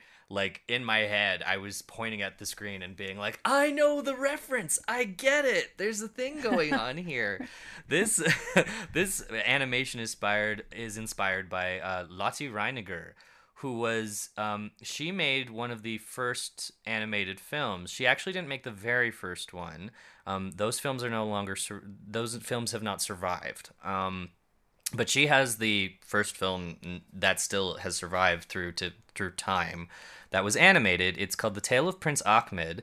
It's stop motion and done with paper cutouts and sand, and it's sloggingly long and absurd. And it's based on the tales of the Arabian Nights. But it's a beautifully shot film. It's hard to get through just because it's a bit difficult to watch because it's very long, but it's beautiful to look at, and that is the direct inspiration. I'm assuming because just as the Tale of the Three Brothers is kind of the original wizarding fairy tale, there's kind of a loving tribute to film fairy tales because the Tale of Prince Ahmed was one of the first animated fairy tales ever put on screen. And that's where that kind of stylized, kind of woodcut look of the characters comes from. Some people have cited that they felt that this scene stands out a little too much because it's animated. And it's the first kind of scene like this that we've ever seen in Potter. What do you guys feel about this scene? I want it to stand out, so I'm kind of okay with that. And I love it. I think it's absolutely beautiful. Yeah. I like the stylistic choice being different. I'm glad they didn't film it also, because if they filmed it, then they could have cut it like they did the Potter Snape's worst memory scene and every other scene that was ever filmed, a backstory. Yeah, I agree. I didn't realize that I've never really heard that criticism, that people didn't like that it stood out as like so distinct. But that's interesting. I definitely love it. Yeah, it's just beautiful. I mean, it's a story within a story, so it should be different, you know? Mm-hmm. Yeah. The other thing that makes it work, that people don't often give credit for, but Emma Watson is doing a pretty fantastic voiceover job in that section. She did, yes. She will be the next Morgan Freeman. Well, I don't know about that, but she's definitely a very good reader, and she actually has said in interviews before that was one of the hardest scenes for her to do voiceover in ADR because she actually had to keep tempo with the animation that was already done. And still convey the emotion of the prince's, not the prince's tale. That's different. The Three Brothers' tale. But I thought she did a beautiful job on that. The important question to ask, Eric, is can she pronounce penguin? Is really the important question. Penguin. Penguin. The penguin. Have you not seen that Benedict Cumberbatch thing where he can't say penguin? He says penguin. It's so funny. And penguin. And I think I would probably say penguin. Now I need to ask her that next time we talk. So some of the other scenes that people were kind of talking a lot about, really the scene that really didn't get really any criticism, mostly just praise overall, was Godric's Hollow. And that's my least favorite part of this film. Really? Why? Yeah. Oh God, it's my well. I don't like it in the book, and I don't like it in the film. Oh. I mean, wow, you are on an island with that. Yeah, I don't know. In the film, it's just, again, it's the nursery. Like I said, like it's cool to have a distinctive, like a different look to the nursery next door, but it's just like it felt too much of a weird choice. Most of the film is just so dark, and Godric's Hollow is not any better. Like, it doesn't, like, visually, it's just, you can barely see what's going on. This is a place where you actually don't want to see what's going on because there's probably blood and flies everywhere. I know, it's just weird. It's just absolutely, like, the most macabre, moment for Harry and Hermione to get himself into. And it's, I don't know, something But isn't that exactly what it's supposed to be? Yeah. It may have been adapted well, but I cannot possibly stand it. That way, like, I like the scene because there is all this like you were saying, Eric, the blood and the flies and things. And what I like about that is like that scene when Emma goes into the kitchen and you can't see what she's seeing, but you can tell whatever she's seeing is horrifying. Yeah, and then she just like screams Harry's name, and yeah, like it hits her that something's horribly wrong here. There's a lot going on in this scene that's left to the imagination. Yeah, but like the horror and the nastiness of this scene is done well, and it is made to be as horrific as it sounds it should be. This is a woman that's been eaten by a snake, and the snake is being her. That is horrific. But I still can't watch that transformation. There's almost no agency behind it. There's no understanding in the film that it was Voldemort who did this, that he stationed her. No, that's a downfall. But that's his snake. Yeah. We know. Those that aren't following it as closely might not. No way, because you see Nagini at the opening of the movie. That's definitely, like, people know that that's Nagini. I think if they don't, then they're not paying attention. Yeah, no, the film works enough. The film works hard enough to make sure you know that Nagini is Voldemort's snake. Right. But I could see that. This isn't just a horror film. Like that moment is very horrific, and that's fine. But the whole of the Godric's Hollow scene is missing something. And it was I think Icy Festrals in the chat has just said that it's missing the statue of the Potters. It's missing the signpost outside the house. It's missing the Ariana backstory of the Dumbledores used to live in Godric's Hollow. All of that information is not there, and so it's just here are two people walking in the snow and they get attacked by a snake. You know what's also missing? The snake doesn't come out of her neck. That's true. That's a missed opportunity. Yeah, she kind of just sheds away, so it's a little bit different. I see we have a caller on the line. I was just wondering, just talking about the Godric's Hollow scene. Yep. Do you think it would have been better if the film was rated at a higher age, like 15 for the UK? I don't know about American ratings, but just to add, I don't know, because young adult films nowadays tend to be rated 12 just to get more of an audience, but do you think it would have been better as a higher age? Well, in America, that presents a problem because you can't. If you push past PG-13, you go to R. And we can't do that. You've eliminated your whole teen audience if you push to R. I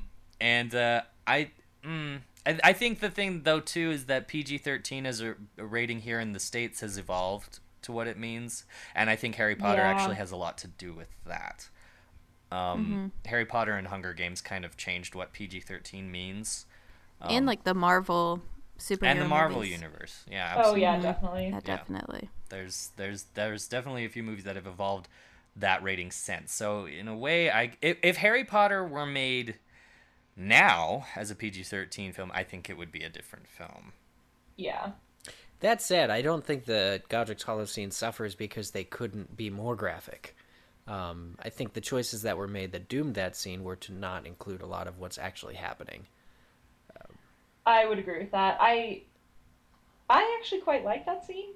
I think it works pretty well. I definitely think the Potter kind of remembrance is missing, but like the breaking into the little nursery, I think that's so good because all of a sudden it's this flash of bright and you remember that there's still life and like lives going on around all this terrible stuff that's happening to these main characters. Well it sets up a contrast. I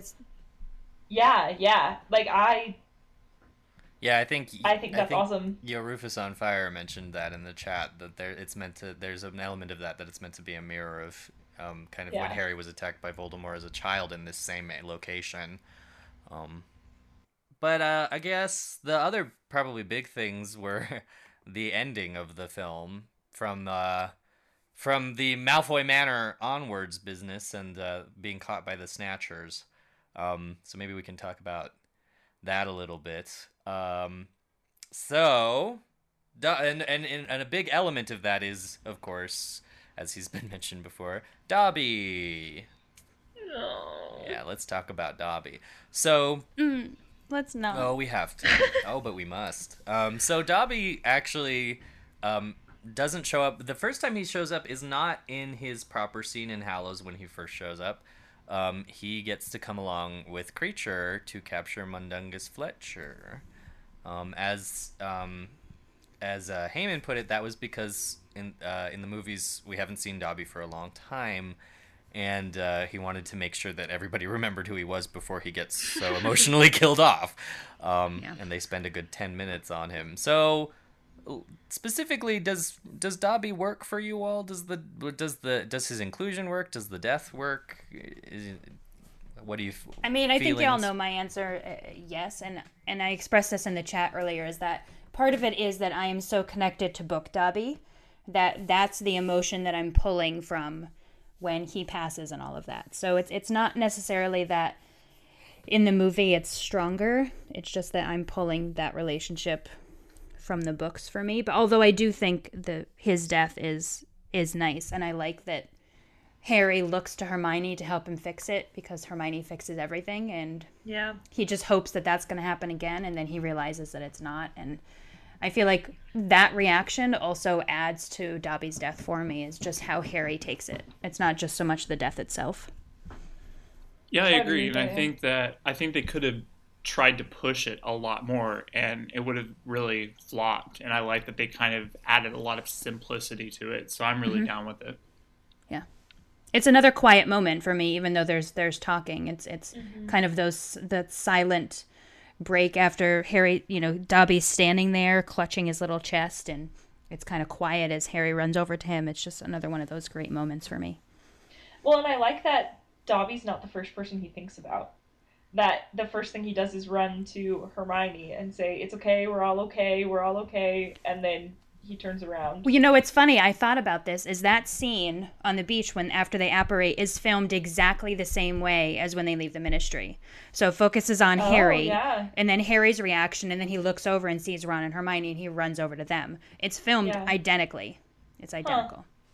When they get out of the Ministry, Harry immediately looks for the Horcrux as soon as he regains consciousness, and then looks for Hermione and Ron. Whereas this time, I don't think he even goes for the sword or anything. He just literally goes straight to Hermione and Ron and makes sure that everyone's all right and says they're all fine. So it shows a bit of growth there, and a bit of the fact that they've the Horcrux has been destroyed, and it kind of shows how all encompassing the kind of attention grabbing of that particular Horcrux was. Whereas now they're back to being a united trio, and they can work properly together as a unit. And then the emotional overhaul of Dobby's death. Mm-hmm. Yeah. Mm-hmm.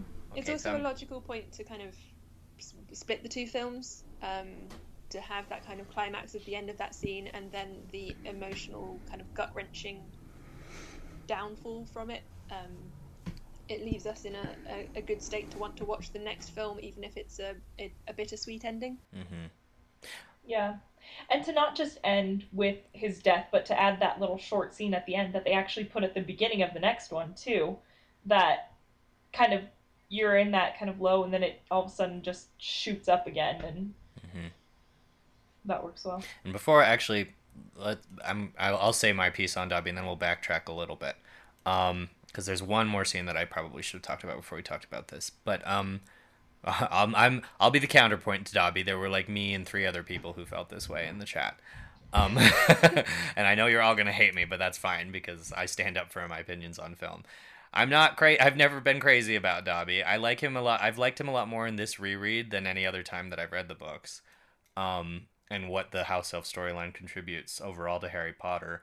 My frustration, I think, personally in the film comes with the fact that, for me, the film is trying too hard to pull directly on my heartstrings and make me care about Dobby when I haven't seen him since movie number 2. Yeah. And that was a finance issue, which is really annoying. Yes, because they claim, as they said, the House Elves were expensive to make. You're right. And, some people have gone so far as to compare Dobby to a Jar Jar Binks. I don't think he's that bad. What? No. That's a little extreme. Hey, look, although, to that point... Don't do this, Eric. Don't do this. Don't go there, buddy. Look, this is safe. This is really safe. I promise. To that point, both of those characters, for me, represent a sort of innocence that is in the world. Yes. And, not Jar Jar's just annoying. Well, that's a valid point. What Eric's saying I honestly think that they make both of those worlds better because they represent a lightness that, not everything's dark. Not everybody's dying everywhere. And, it's important to have some innocence.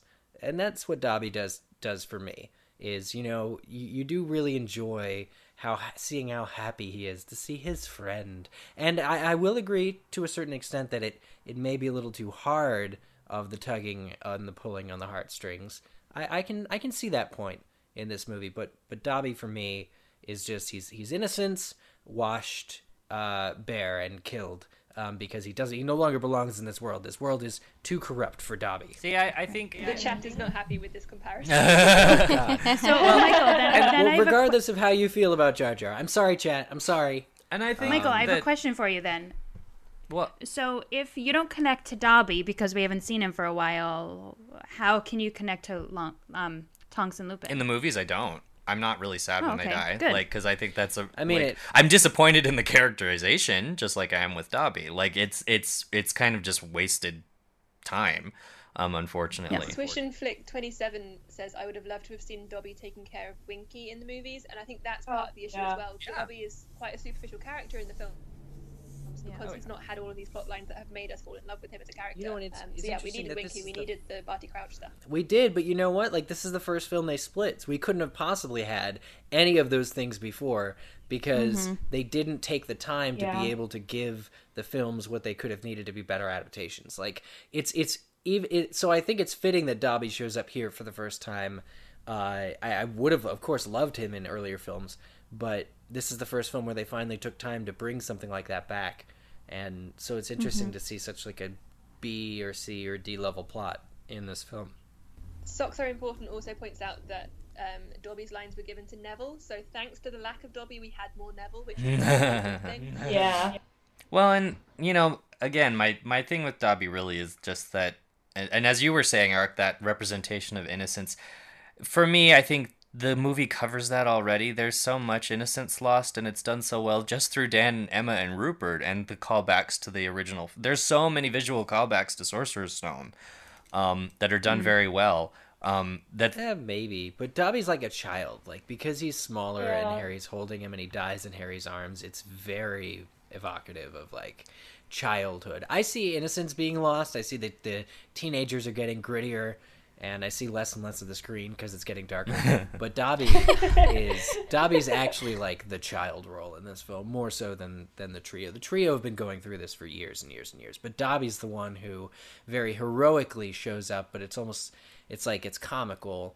Like, that's the comedy that works with Dobby, like when he has that line about, to me, more seriously injure. Like, he's just having a ball. He's just absolutely having a blast.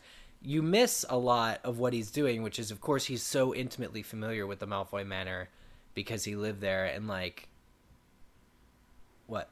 Did somebody say wait? Yeah, we have a guest. We have hello. a caller. Oh, we have a caller. I wasn't even trying. Did we call you? How is it? No, I think no. I called you. I was just curious that if I tried on my phone, would it ask me to buy Skype credit? Well, tell everybody who you are. I'm Felix Commander. Oh, hey. Yeah, hello. Question for us? Right, no, I was just trying. Well, yeah, I did have a couple questions, but then people asked them. How do you feel about Dobby, Felix? Yeah. Sad. Yeah, that's right. It's valid. That's exactly right. There you go. I will say that if, like, anyone who is, like, in Wales by chance and you, like, have a chance to go to this beach, it is a really lovely and just remarkable place. Like, on its own, it's, like, a beautiful beach, but, like, when you, like, have this part of the movie with you, it's one of the best places I've ever been. I would completely agree with that. I want to hear more about this beach. Like, I want to go check out that YouTube video, the road You trip. should. It's beautiful. I can't believe I haven't. I cannot believe I haven't. I don't know. It took us, 4 hours to get there from Cardiff, I think. Yeah, something like that. And the great thing is it's not very there weren't, at least when we went, there weren't a lot of people there. So we really, weren't, rubbing shoulders with people, trying to figure out, we took a lot of time to figure out where we thought Shell Cottage was. We made a makeshift Dobby grave. It was the middle of summer, too, so yeah, it wasn't very busy at all. It was beautiful. We highly recommend it. 10 stars. How dare you laugh, Eric? No, the makeshift Dobby grave. It's just, that seems like a fan thing to do. I was gonna say, I bet there'd be like a lot of Dobby It's graves. like running your cart into the wall at King's Cross before they built that one. Well, and you know what was great? We were walking along and people were talking about how they filmed that scene here. So it's not like it wasn't public knowledge either, which was kind of But nice. you were the only ones who brought a shovel and actually did that. No, we And didn't a do dog. that. I did. I stole sand from that beach. I'm super illegal. I did illegal things, but I still have sand. Was it a preserve where you're not supposed to steal sand? I think it's like just like international travel thing. Yeah, agricultural product or. Oh yeah, you have to declare it because there could be parasites in that dirt. Cats that you- destroyed the United States of opened America. Single-handedly. Mine wasn't international, so I'm fine. No, yeah, I just gave her a rock, so it's fine. But yes, so that's Dobby. He's gone now. So Dobby Binks. Dobby Binks. Oh my gosh. Terrible. I think the one thing I wanted to backtrack to before we kind of wrapped up was the other big scene that got a lot of discussion was the Silver Doe. And the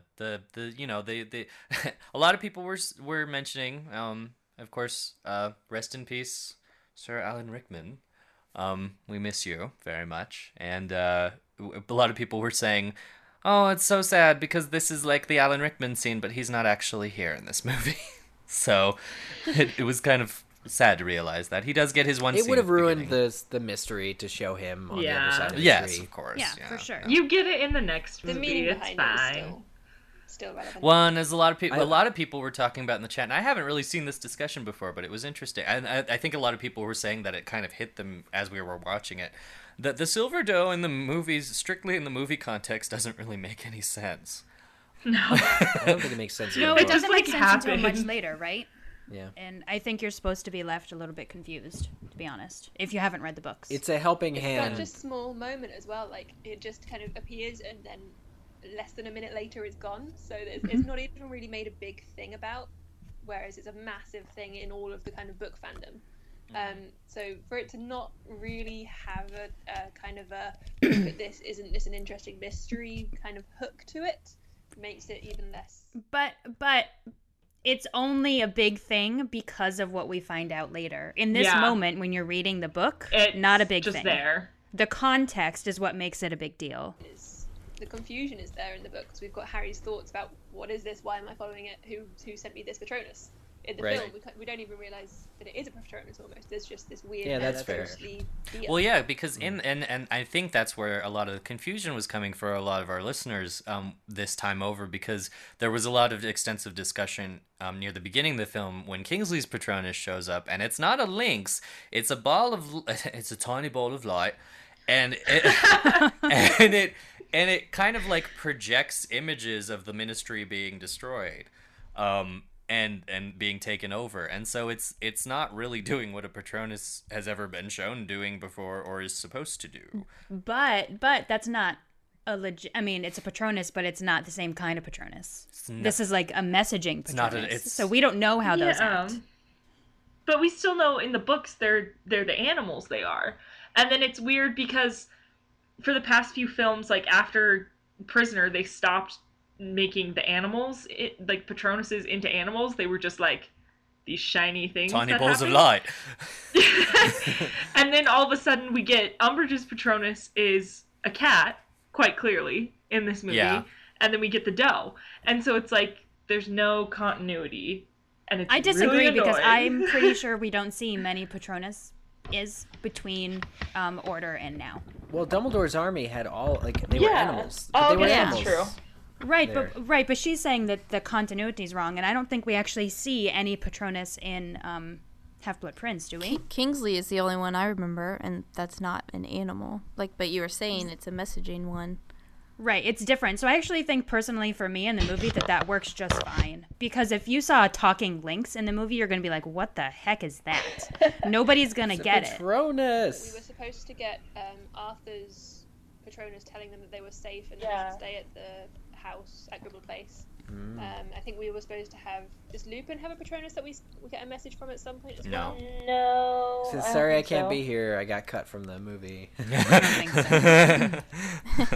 Yeah, so that kind of brought up just a lot of questioning about like does the dough still work? And I think we'll get to that more in part 2.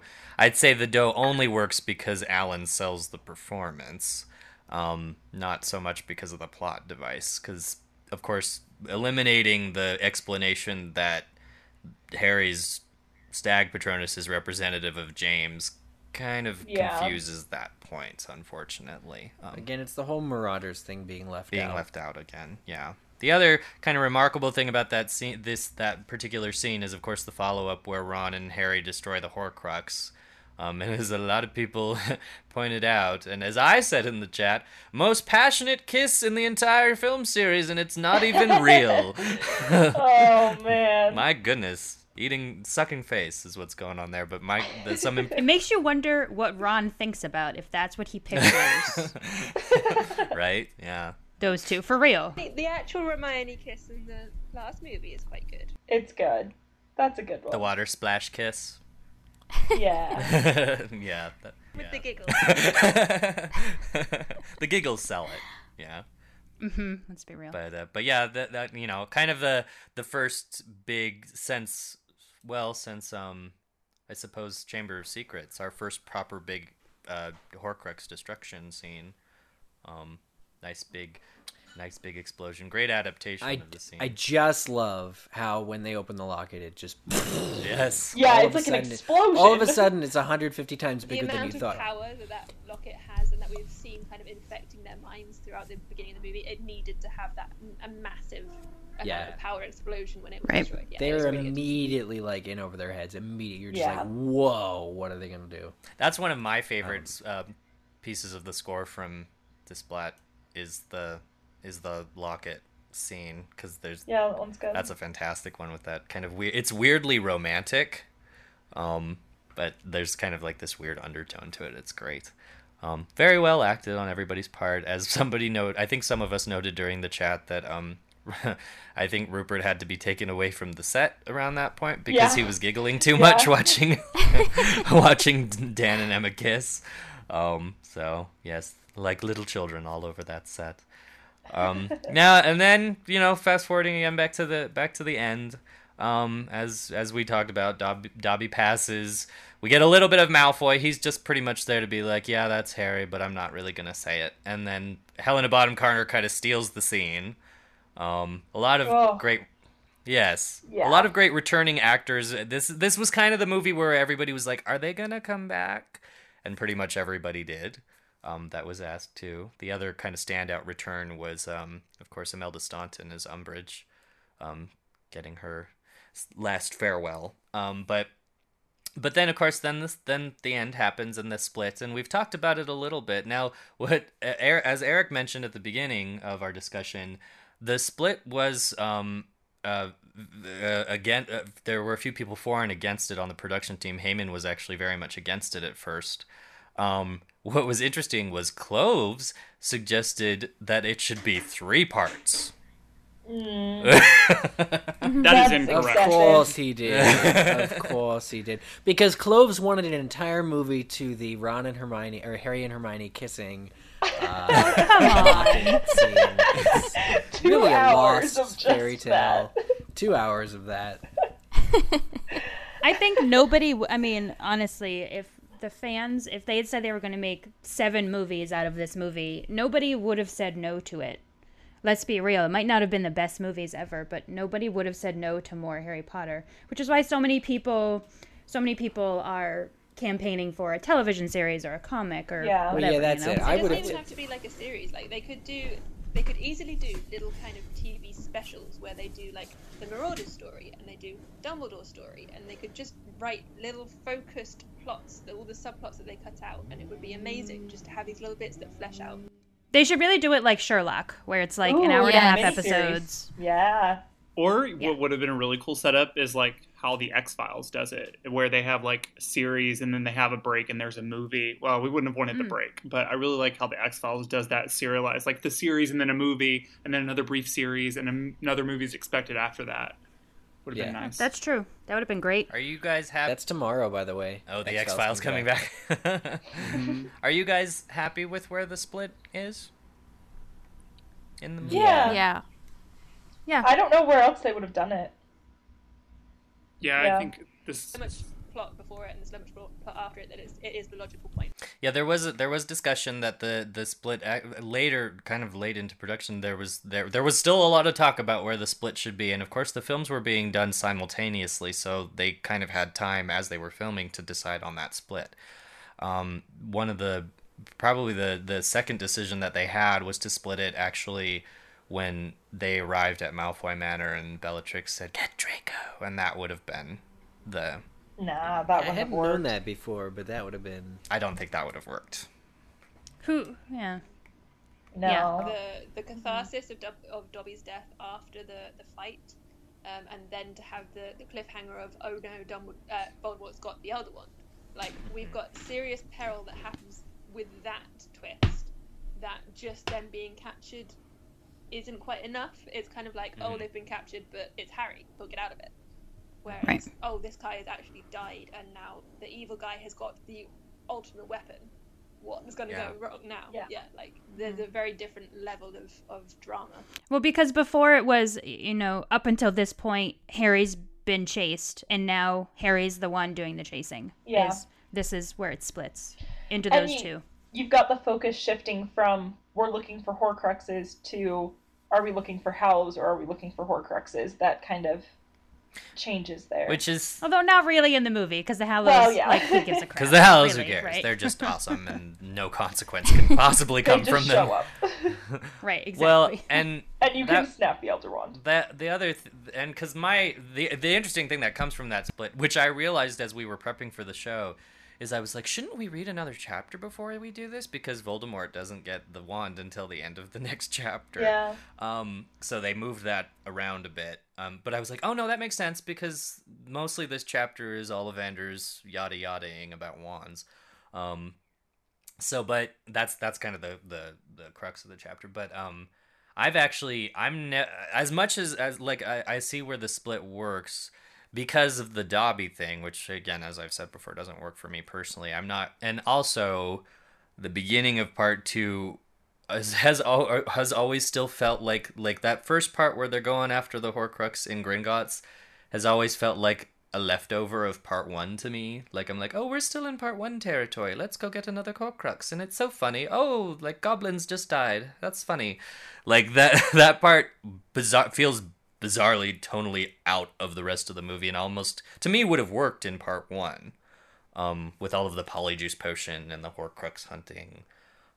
It would have been too long of a movie. Yeah, and I think the movie would have been about something different. It would have been about something different then. Yeah, and that also is the thing that really is like the catalyst to everything that happens in that movie. So I don't know if they could have put it in part 1 at the end. Because everything starts happening after that. That's where, all the dominoes start going down after that. I guess it would have been, what I would have liked about that was then the whole second movie could have just completely been the Battle of Hogwarts. Because it doesn't, to me, and we'll get more on that later, but that doesn't get its fair share to me. I think they still would have cut out Lupin and Tonks.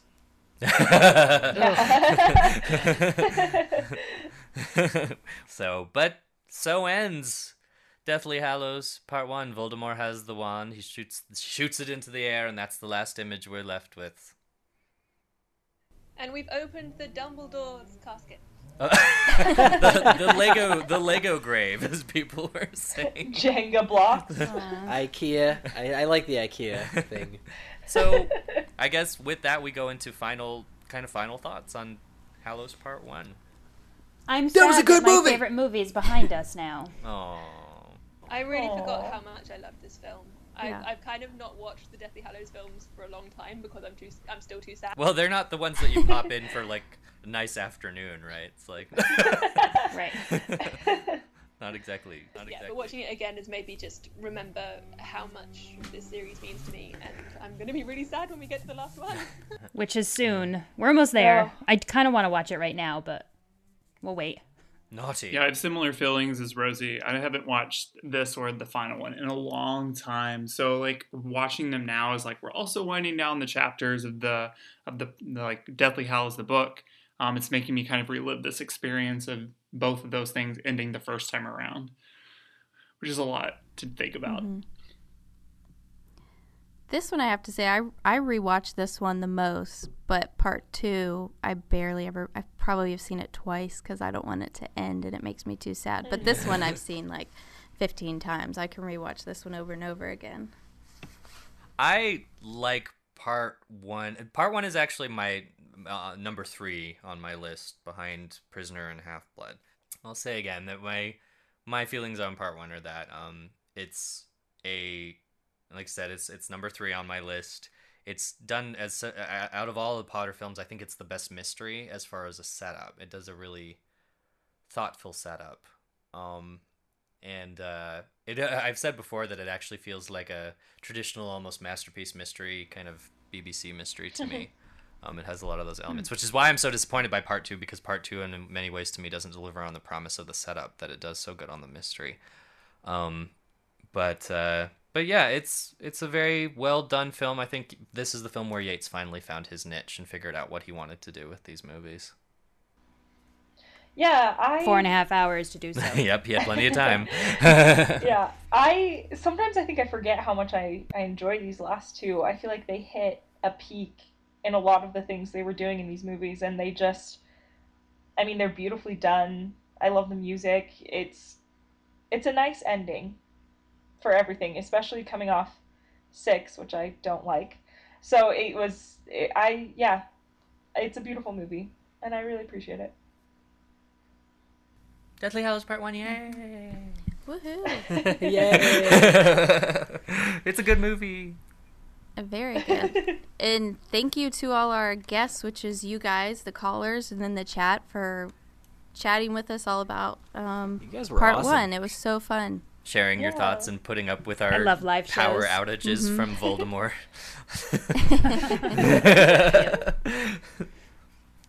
And as we move forward to our regular chapter discussions, if you would like to be on the show as a guest, there are still spots available as we round out the final Deathly Hallows chapters. Just head over to the Be On The Show page at alohamora.mugglenet.com. As long as you have a set of Apple or similar headphones, you're all set. No fancy equipment is needed. And you can keep in touch with us in the meantime on Twitter at AlohamoraMN, Facebook.com/OpenTheDumbledore. We're on Tumblr at MN Alohamora Podcast. Our Instagram is AlohamoraMN. Our website, of course, is alohamora.mugglenet.com. And don't forget to download your free ringtone while you're over there. Or send us an owl over on Audio Boom.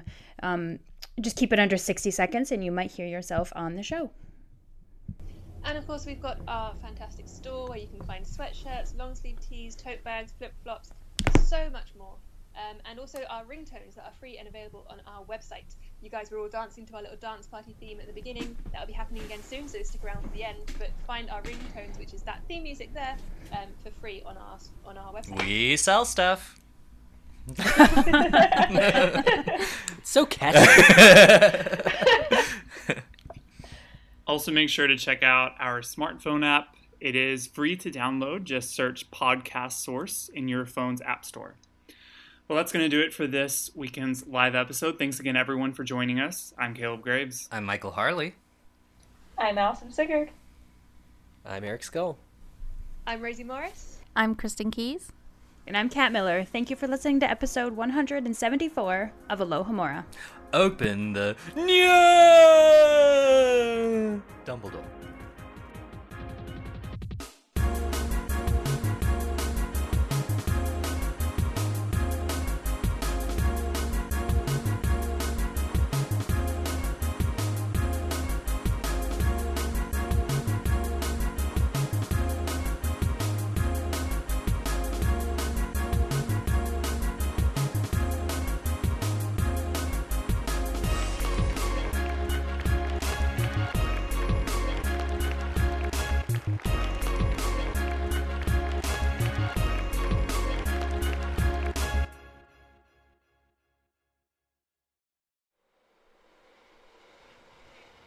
Can everyone hear us? Sorry about that. Live show. Technical difficulties, sometimes that stuff happens. Dora Nympha said in the chat that Voldemort crashed into the electrical towers.